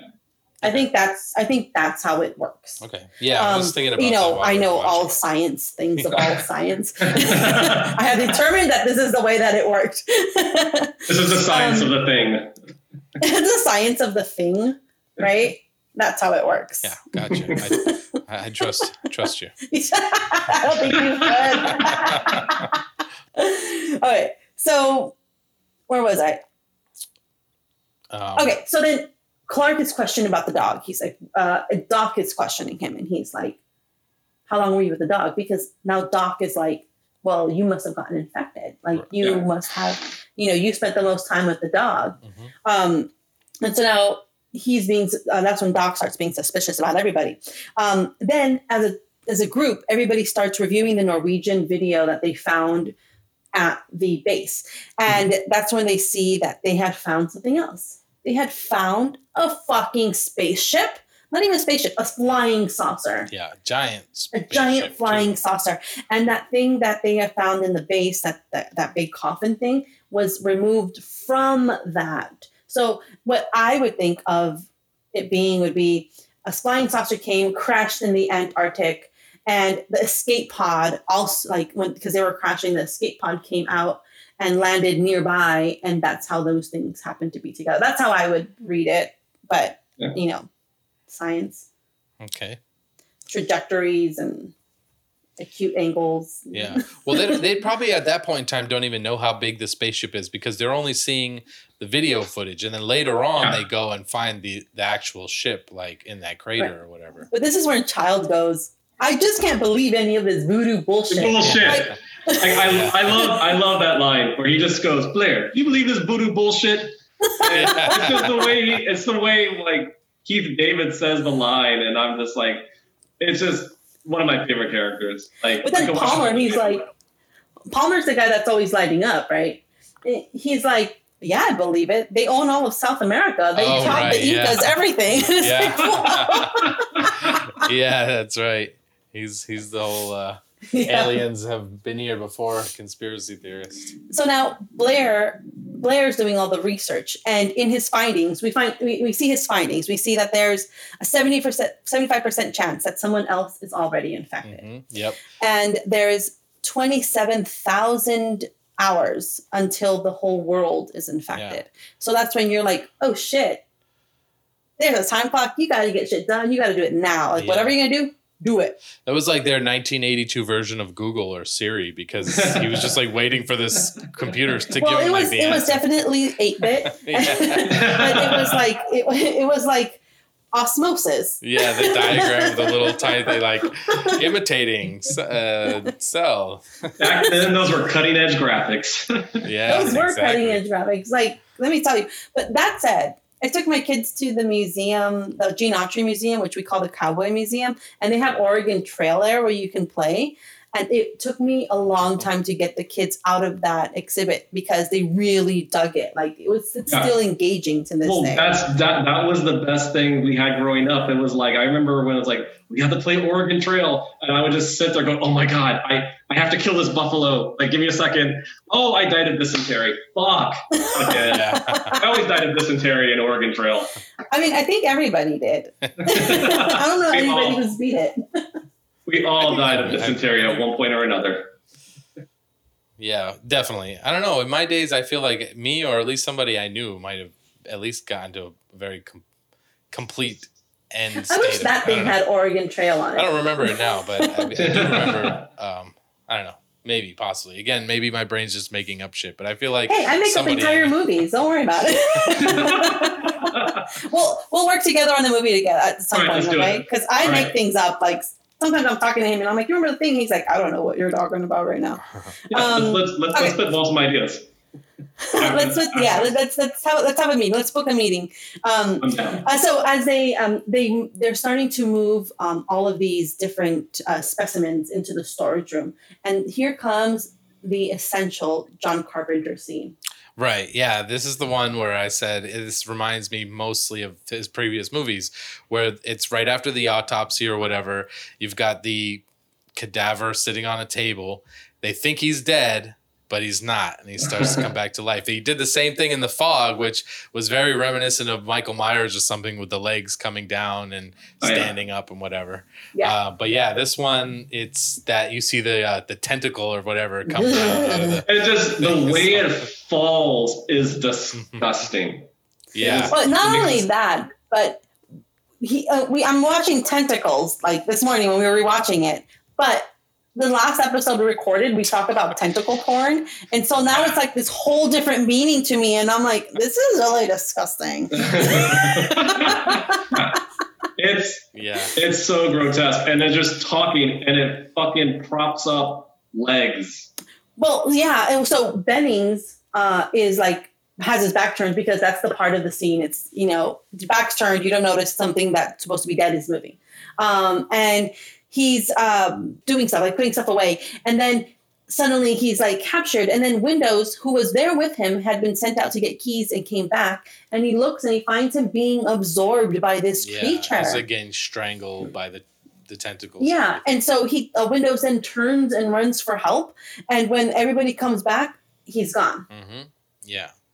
But then he's not actually gone. He's just like not there. He's there. They see him, somebody run across and he's like running outside. He's running in the snow.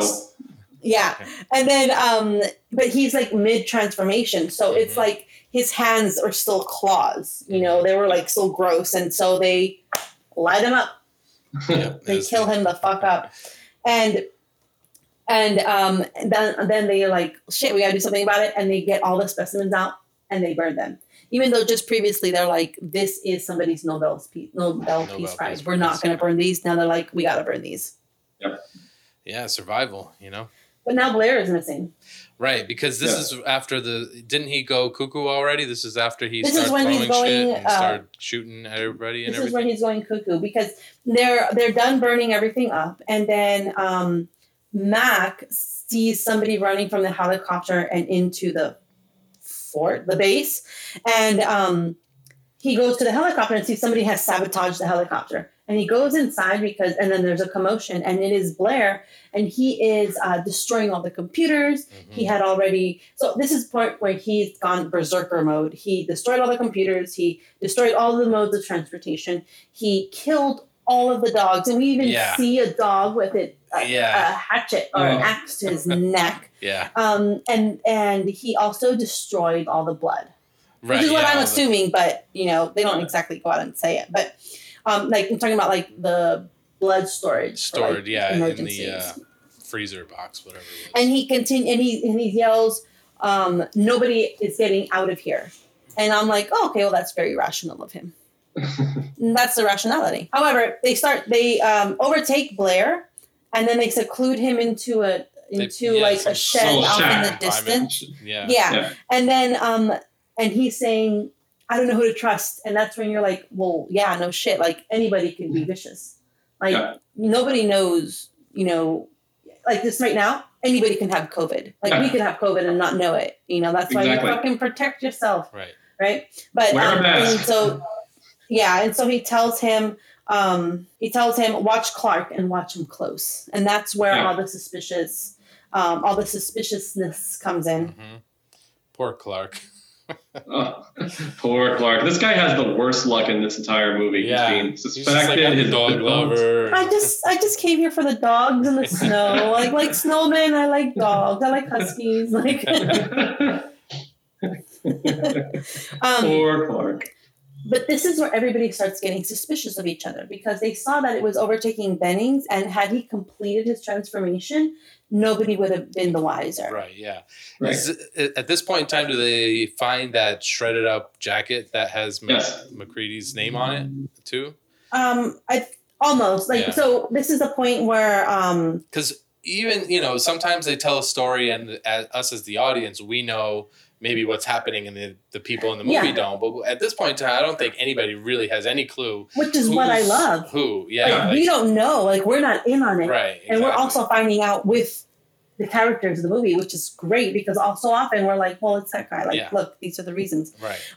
So we find out that the rescue unit is coming in the spring, but they have to find out who's human or not before because they don't want to spread the infection, right? Yep. So not Travis. His name's not Travis. Don't start with the T. Not Child, right? I'm so bad at names. I don't know. Not Child.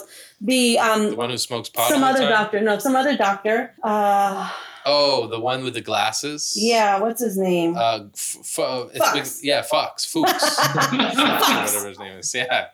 Fuchs. Fuch. Right? Yeah. Fuchs. Fuchs is the other doctor, and he like has a blood test that they can. Or he's trying to develop a blood test that they can do, and then Kurt Russell goes in there to check on him, and then the lights go out. And that's when nobody knows what's happening with anybody because nobody can see shit. Mm-hmm. And then he goes outside because he I guess, hears something outside. And that's when he finds MacReady's torn shirt. Mm-hmm. And this is after we've already heard the monologue of Kurt Russell talking into the recorder. Saying, I think it rips through your shirt. Right, Yeah. So they decide on a serum test. The blood is destroyed, whatever, all of that stuff. So that's when we figure out somebody else is infected. Like somebody else is here. In all the commotion that happens throughout the movie, there's a new leader now. Instead of it being the leader, what's his name? The old guy?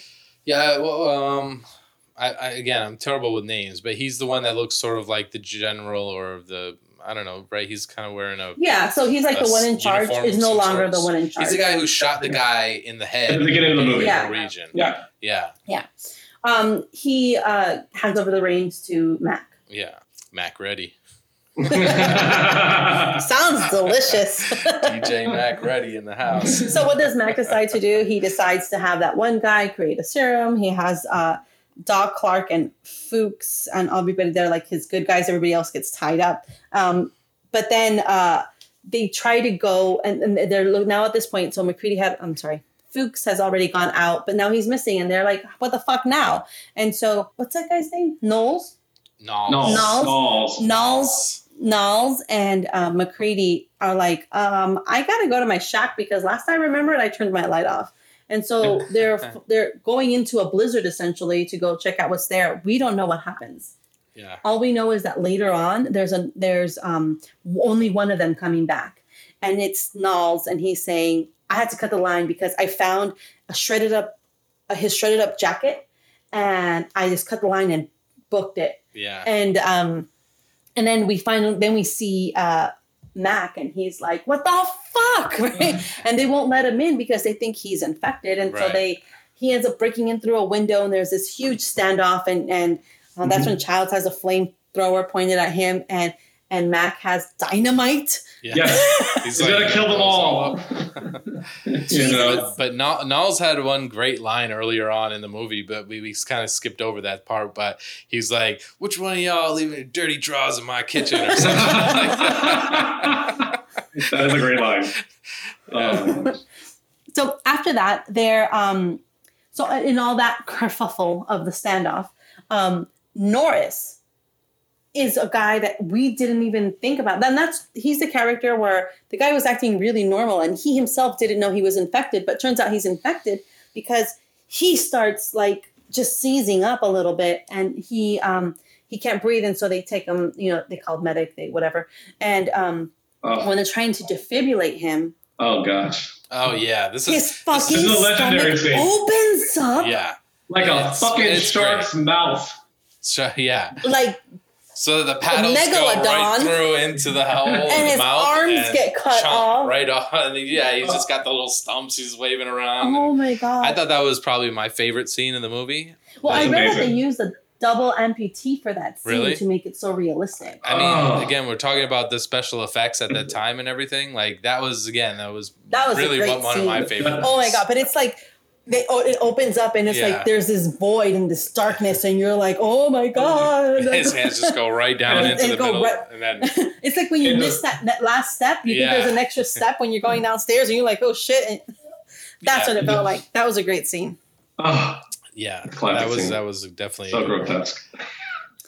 But okay, so that is transforming and they're trying to kill it. But at this one time, the head comes off of the rest of the body, and because the rest of the body was being burned, but the head comes off and it hides, and then the head sprouts these crab-like legs or spider-like legs, and it hides. Two fucking antennas. That also, and I don't know, from like it came out very fast and very natural, and it didn't look like it was like a sped up. Because I feel like there was fog or something or smoke in the background. But like, from like a editor's standpoint, like sometimes you just speed up the film to make it look like it's going faster. It didn't look like they did that. So this stuff came out at a very fast and natural pace. And it looked organic. Yeah, it looked real. Yeah. And I was like, whoa, that was pretty cool. It's just like the legs sprouted out and the little antennas come out the back, and then he's like crawling off. And its head's upside down. It's so gross. The best part is I love the reaction where they saw it and they're like, yeah. And Palmer's like, he's like, you gotta be fucking slow, like, this little real slow like turn that he did is like, what the fuck? Because all you hear is the pitter patter of little crab feet running around. In this situation, if you saw that after dealing with all that craziness, wouldn't you? You gotta laugh. You gotta be like, you gotta be fucking kidding me, really? You gotta do some more. It was really cool. Yeah. But then after all that, everybody's like, Mac is like, fuck that. Everybody's getting tied up. I'm the one with the dynamite. Everybody's getting tied up. So he ties everybody up, and the head creature apparently gave him an idea of how to do the blood test, because he figured, okay, so that one part, it's one part of a whole, right? And so he draws blood from everybody, and he gets like a hot poker and sticks it in the blood to see if it reacts. And at some point, it does react. Mm-hmm. And who ends up being the fucking guy? Palmer. Yeah. Palmer. Not before he shoots Clark, by the way, trying to subdue. That's what I'm saying. Poor Clark. Poor Clark. He got the raw end. Like, he gets shot. He doesn't have to go through anything else, but he gets shot, and it turns out he wasn't even infected. So Childs is like, yeah, it must make you a murderer, right? Because he just like... McCready's like, fuck it. Yeah, so, but it's like this amazing scene when Palmer gets... He's already infected, but when it reacts to the hot poker, to the blood... he's like turning into this big grossness thing, and everybody's Childs and Norris or whoever the other guy was, and he's just yelling. He's like, "Get me the fuck out of here!" Because he's like bubbling and like forming, and they're like his eyes are popping out, and they're like, "Get us out of here!" Because it's like they're next, they're right by him, and they're like, it's that fear, and it's just it's so insane, and I feel bad for poor Windows. Oh my gosh. So Windows gets munched on, which then means he was going to get infected. So they blowtorch him too, or they flamethrow him too. And then things calm down. We find out Childs is okay, which is a great moment, by the way, when he's like, wonder if let's do it. Like, that was beautiful. That was John Carpenter also foreshadowing the Windows crashing and, and all the bugs. And all it's like Mac is more better. Awesome. And I realize I said more better. I did that intentionally, just in case anybody in the podcast world thinks I'm a dummy or I've drank too much. I said that intentionally. It's just the edibles, I swear. Shoot, what was I even going to say? Oh, okay. So Childs is totally cool, and so is that other military-looking guy, the leader, whatever. I still feel so bad that I don't know. It's like a great cast of characters. These are all well-known characters. So it's kind of sad that we don't remember them. We'll get his name right now. Hold on. Just keep going. But after that, they go and they try to find Blair, because they're going to test Blair. And they go out to the shed, and they don't find him there. He's gone. He has escaped somehow. But as they're exploring the shed, they go down. They feel like there's a false floor, and they see that he has been building some like spacecraft or some kind of mode of transportation. And when they do that, they're like, holy fuck, this guy's been super busy, because he used tractor pieces, he used helicopter pieces, he was doing something all right. And I think that character's name is just Gary. Gary, yeah, that's okay. So Gary Knowles, is it Gary Knowles and Mac are at the shed trying to find Blair. He's missing. Mm-hmm. Childs is back at the main base, and they out of the window, when they're heading back out of the window of the shed, they see Childs running to the generator room, and then all the lights turning off, and they're like, shit, all the heat's going to be gone. It's going to be negative 100 degrees in X amount of hours. And Mac's like, that's exactly what he wants. The creature wants to be dormant and sleep in the ice, so that it can infect the team that's coming in the spring. Then Mac says something that carries out the rest of the movie. He says, we're not getting out of here alive, and neither is that thing. Mm-hmm. That thing, they used it, the movie title in the movie. So they have a plan of attack. They're going to blow everything the fuck up, like fuck up, like everything that can be possibly alive in this space. And so they go to set off charge. They toss dynamite into some of the rooms, and then they go into the basement room, which seems counterintuitive to me. Like, Wouldn't you go for the base first? Because if you go downstairs, everything will collapse on you. But whatever, science. And so they go down to the basement and they plant charges, but then they split up because that's always the best thing to do in a horror movie. They split up to put the charges in different spaces, and that's when Blair shows up, and he grabs Gary. Thank you. I was struggling for his name. The guy, his fingers go into his face. Grabs him and starts osmosis jonesing him. Yeah. And then it's just like starts absorbing him. And so he's fucking done. But then it's a really cool scene. I like the fact that, there's not too many, like, obviously we've seen decapitations many, many times in many, many horror movies and in so many other ways. But like, I can't remember too many where you see like the fingers going into the skin. Yeah. Kind of like in The Mummy when the, what are the scarabs go into the skin? Well, that was very CGI in those days. Yeah, but it was still cool at the time. Yeah, okay at the time. But I mean, when you go back, I watched that movie when we were on the little RV trip, and it's very CGI'd. It's a little too... I still love Brendan Fraser in the movie. Anyways, this was not CGI'd. Brendan Fraser, you should watch him in Doom Patrol. He's actually on that show. He's fantastic. Really? It's on. Yeah, it's a DC show, but he's really good on that show. I really love him in Bedazzled because he says this one line that I quote all the time whenever somebody asks me if I speak Spanish, and I go, "No, gracias. A mí no me gustan los crustáceos," because he's a drug dealer and he doesn't realize he speaks Spanish. No, okay, never mind. No, you guys don't know girl movies. No, that one had Elizabeth Hurley, yeah, she right? was the devil. Yeah. Okay, so Gary done for. Knowles is also planning some explosives, and he's like, I don't see this guy, and he disappears. He just walks into forever. We never see. Do we never see Knowles again? Nothing. Yeah. But so then Kurt Russell is there by himself, and he's like, "How's everything going?" And he pulls off his hood, and he's like, "Oh shit, where the fuck is everybody?" Yeah. And then he readies the dynamite, yeah. And then he sees something in the distance or something. He feels something. And then suddenly, like out of nowhere, this tidal wave of like ice comes up, and it is in its full glory monster Blair Gary Knowles. Yeah. And it is just grotesque looking. And it's like Tremors. It comes through the ground. Yeah. And that's when Mac gets the dynamite and tosses it in there and runs the fuck out of there. And that's where the whole place just starts exploding and imploding on itself. And it's just this fantastic scene of just explosions galore.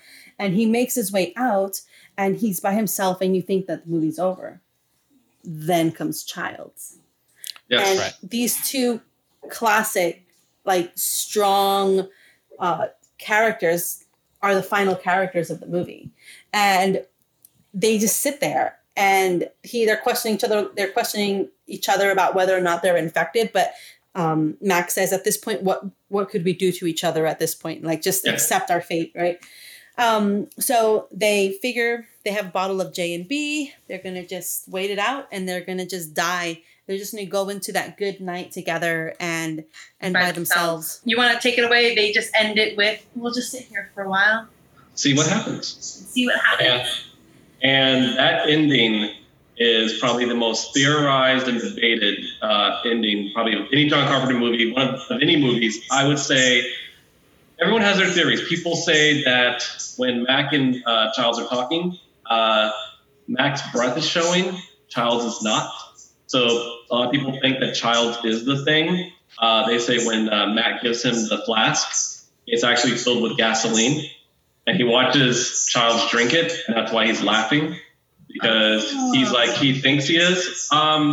Personally speaking, I like to think... He doesn't take a drink like himself. Mac doesn't take a drink from that bottle. He does not. Which could mean he could be the thing Childs could be. I like to think the opposite. Personally speaking, when I watch it, I like to think that neither of them are the thing, but they're both so incredibly paranoid, they're just going to die together and just freeze to death, just completely wrapped up in their own paranoia. But I like to think that both of them are human, but they're just so paranoid they'd rather just freeze to death than trust one another. Yeah. Yeah, that's how I did it. But I didn't think of them as dying because of their own paranoia. I thought of them as they're dying for the greater good. They know that they must die. Like I didn't think of it that they're paranoia feeding each other, because when they do say, well, what damage could we possibly inflict on one another at this point? When they say that, I understood that as let's like, we know what we have to do. We have to die. Like we cannot risk possibly being infected, because from what we understand from all the other characters, they don't know themselves that they've been infected. Right. It's a dormant part of them. So in order to ensure that this thing doesn't carry out into other ones, to other people, then like all shit broke loose. All the dogs also run around the kitchen. Everything just has to end there in order to avoid infecting others. Yeah, I love that the movie ends in such a way where it's like a lot. It ends very simply, but it also very powerfully. Very powerfully, yeah. It's kind of beautiful, where it's just like, Mac and Childs are just kind of like, okay, this is how it's going to be. Okay, it's just, and I will admit, I ripped off the ending of, or I paid an homage to the thing in my last film. Homage is a much better term. We all grab inspiration from artists that came before us. There's nothing wrong with that, at all. Hey, I think the best artists rip off from other artists, but I basically did an homage to that ending because I just think it's such a powerful ending with just two polar opposites. Just like, okay, this is what's going to happen. We're cool with it, and it just ends. It's beautiful. Probably one of my favorite endings in any movie ever. Yeah, sure. And I mean, so I'm okay. After that part, that was it. It just fades out after that. It fades out. Right. That's it. Yeah. You just hear that theme. Mm-hmm. Well, also we're going back to that breath. It could just be the camera angles, because, for example, Mac, he has all the darkness behind him, whereas Childs has white behind him. So it's like, there's a play with good and evil, but they're both good for the entire movie. They're both good, or they're both good and evil, right? Because of the backdrops. But at the end of it, I feel like the breath and everything that can just be explained just because of camera angles and camera work, as opposed to secret hidden meanings. But it's also fun to think that everything is secret. So yes, I like to believe both of them are human, because I refuse to believe that Childs could have been taken over by the Thing, and because what can I say? I love Keith David. Well, he's the flamethrower guy. You call Childs because you need the flamethrower. Yeah, right. Right, I know. How progressive is that, too? In 1982, they were like, give the black man the flamethrower. Yeah. The black guys are not the first ones to die in the entire movie. Yeah. They're like the last one. Like, one of the last ones to die was the other guy, Knowles. Yeah. I mean, I would say the two horror filmmakers that were the most progressive at that time were George Romero and, Night of the Living Dead, even though in the first one, the black man gets shot, but he's the last one. Yeah. And with the Dawn work, he survives. And then I would say Carpenter, because he had the black man survive a lot of times. So I would say those two were always at the forefront of being the most progressive at that particular time. Regarding race relations. Right. Yeah. Absolutely. Because, at the end of Night of the Living Dead, aside from him getting killed because of the police, because fuck the police, right? He's the last one to die. Great movie though. Again, I never saw it when I was younger. I kind of wish I did, because some of these, I still feel like it stands the test of time, but being younger, when your imagination is a little bit more wild and you believe in other things a little bit more, like I wish I could go back and be 10 years old and watch this movie. Like this would have been intense at 10 years old, especially with the special effects and everything like that. But, even though I'm almost 40 now, I'm still definitely glad I watched it and I enjoyed it. I actually do enjoy the fact that I was able to watch it now with a few other little tidbits and different perspectives and knowledge on other things because it helps tie a lot of it in together, I guess, whatever. But yeah, fun movie. I definitely recommend anybody watching it if they haven't seen it. And obviously, I know you guys would agree. Yeah, absolutely. I love this movie. This movie, there's no question as to why this is one of the absolute movies you must see before you die. Like, this is an amazing film. Again, very strange that... sorry, go ahead. No, I was just going to say, it's a classic film. Yeah, I was just going to say, again, strange how when it came out, it wasn't as well perceived, or again, the timing or where we were in society as, you know, as a whole. You know, we just...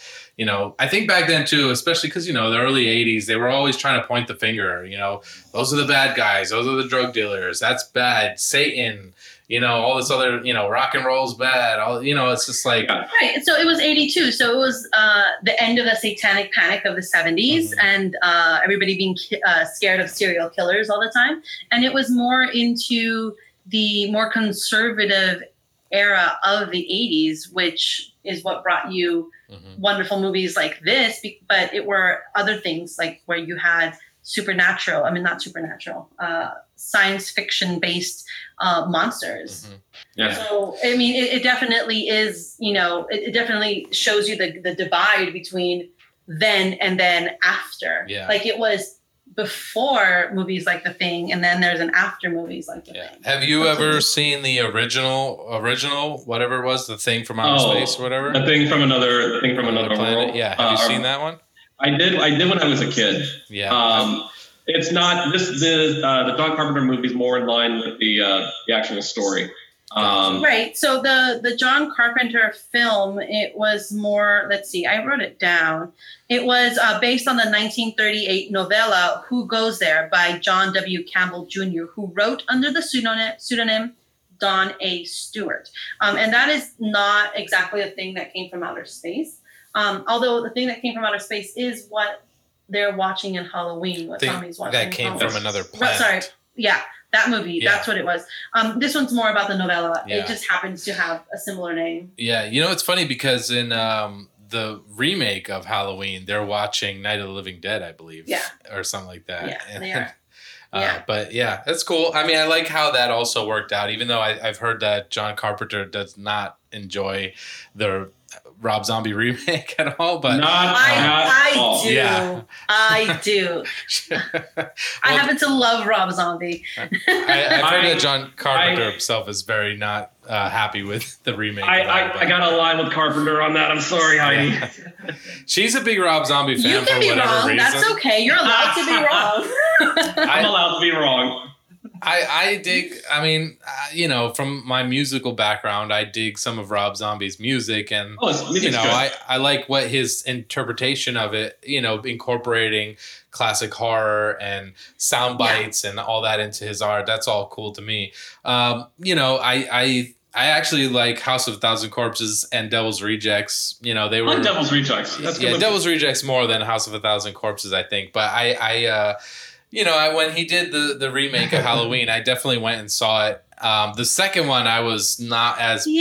I'll give you that. The second one kind of sucks. I do love Rob Zombie's Halloween just because it gives you a backstory, and I'm all about backstories. Yeah. But I grew up loving Rob Zombie.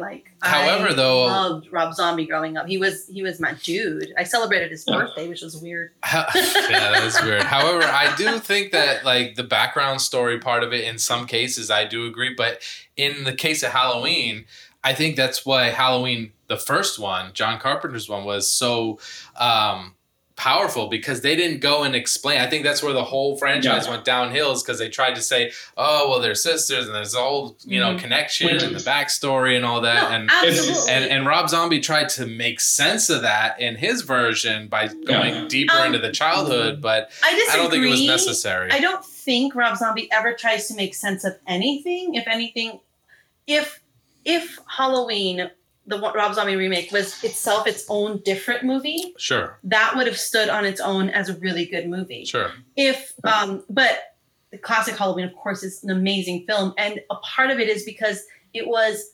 violence for the sake of violence. Like, nobody knew why he was killing these kids, exactly, and that was beautiful. That is the reason why you're so terrified of it, because you're like, holy shit.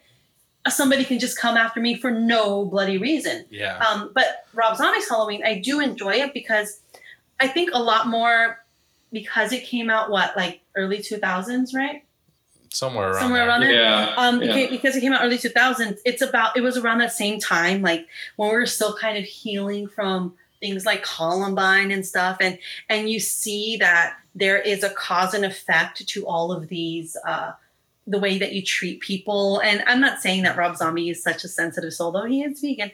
He's not a sensitive soul and such, but there is something to it. And then the way that we connected as a new generation, kind of like he put in a Night of the Living Dead as what Tommy's watching in the movie, because that is what resonated with him at that time when he experienced that movie, versus when John Carpenter put in The Thing from Another Planet. What's the name of the movie? Yeah, I think that movie, because that is the movie that would have resonated with the people of that era, Yeah. So I think had it not been Halloween and he would have named it completely something else, he could have named it Thanksgiving and it not be Michael Myers. It could have been Michelle Myers, whatever the hell you want. Right. I think they could have stood alone as their own movies. Maybe, but he was obviously going to try to explain some of the background. I think not knowing is what made. I agree with you. I think the not knowing, just kind of like he's the boogeyman, he's the shape. I think that's what made Halloween so scary. And I would say, did either of you see the 2018 Halloween?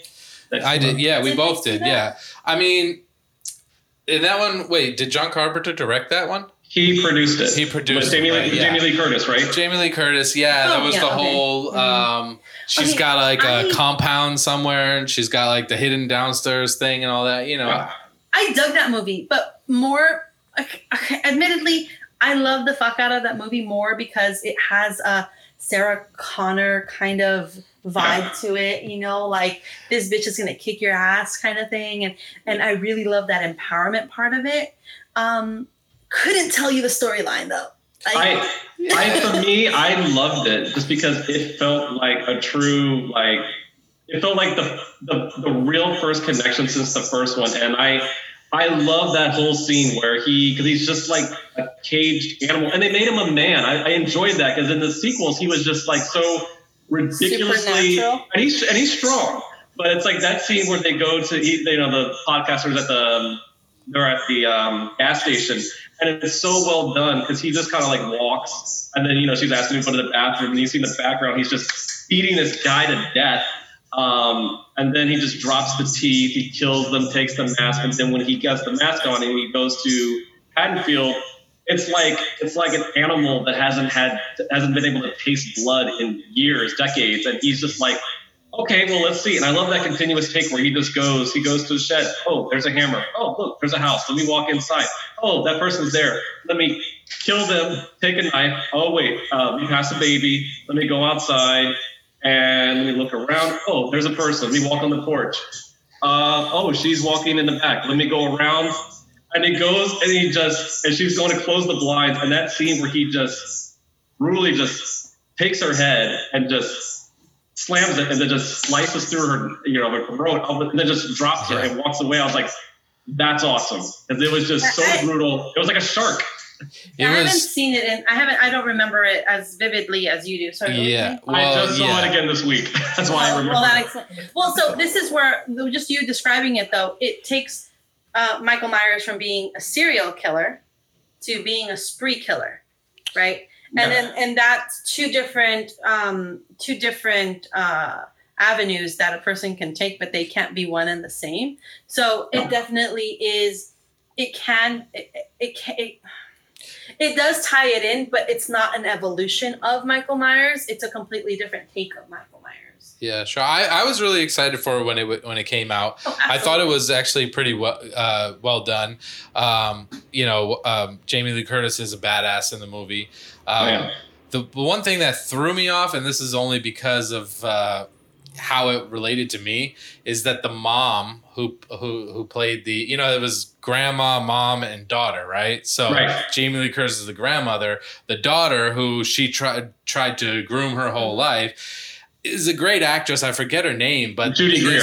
Yeah. So she's the voice of on Archer. If you've seen Archer, she's the secretary girl in Archer. Oh, she is? Yeah. So for me, every time I see her in anything, all I can hear about is like, "You're not my supervisor." I remember her from that movie. Was it Jawbreaker? She was the nerdy girl, and I was like, oh yeah, I was like, it's Judy Greer. That's like a indie film from the 90s. Yeah, Jawbreaker. Yeah, I don't remember. Rose McGowan. She started. She was the bad girl. I never saw it, but I remember hearing of it. I never saw it though, but I didn't know she was in it. But that's the problem is anytime I see her in anything now, all I think about is her character in Archer. We say that to the kids all the time. Yeah, I've not watched Archer. I need to sit down and watch that. Everyone says it's a fucking great Archer. show. You know, I love Archer. My kid turned me on to Archer, but because we love Bob's Burgers, and it's the same guy that voices both characters. Yeah. But like Bob's Burgers and Archer, like I don't watch a lot of like animated grown-up TV. Like I can't tell you anything about South Park, for example, but Bob's Burgers and Archer, like primo. Well. Yeah, I just Archer's a great show, and she plays this crazy kooky secretary who changes her name a bunch of times, and she sniffs glue a lot, and she's got this crazy like sex fetish where she loves to be like choked and. She likes pain. Yeah. She likes so it's like I said, after seeing her and hearing that voice in that show, and then whenever I see her in any other acting role, all I can think about is that particular one role. So it's hard for me to take it seriously because I was thinking about the cartoon. But again, going back to the Halloween movie, I did think it was better than it was way better than the one with Busta Rhymes for sure. Oh yeah, was that H2O? I don't remember Resurrection. That's Halloween. Oh fuck, Resurrection or something. Where they were like in a treat, motherfucker. Ridiculous. Ridiculous. Yeah. But That said, I love Busta Rhymes. I love Busta Rhymes too. Just not as an actor. Just not as an actor. Yeah, not as an actor. Not like I love LL Cool J, just not as a rapper. That's funny. That's funny. Same. All right. So I think that's all that we have time for today. Thanks so much for being back on. We love having you on here. Definitely. Yeah. Thank you for inviting me, guys, and stay safe and mask up and just take care of yourself during this really crazy time. Definitely. We're actually going to be launching some ice cream parlor masks with some like morbid elements in it. So we'll send you some. Cool. Sweet. I'd love some. Awesome. Absolutely. All right. Well, that's all we do have time for today. Thank you so much to Buddy Chambers for joining us today. Yes. And Stefan, again, congratulations on a new album. Thank you. All the links to all of Buddy Chambers' projects and all of Stefan's music is going to be in the show notes. Great. Reach out to us whenever you want to. You can find all of our information on icecreampodcast.com, and we will see you next time. Yep.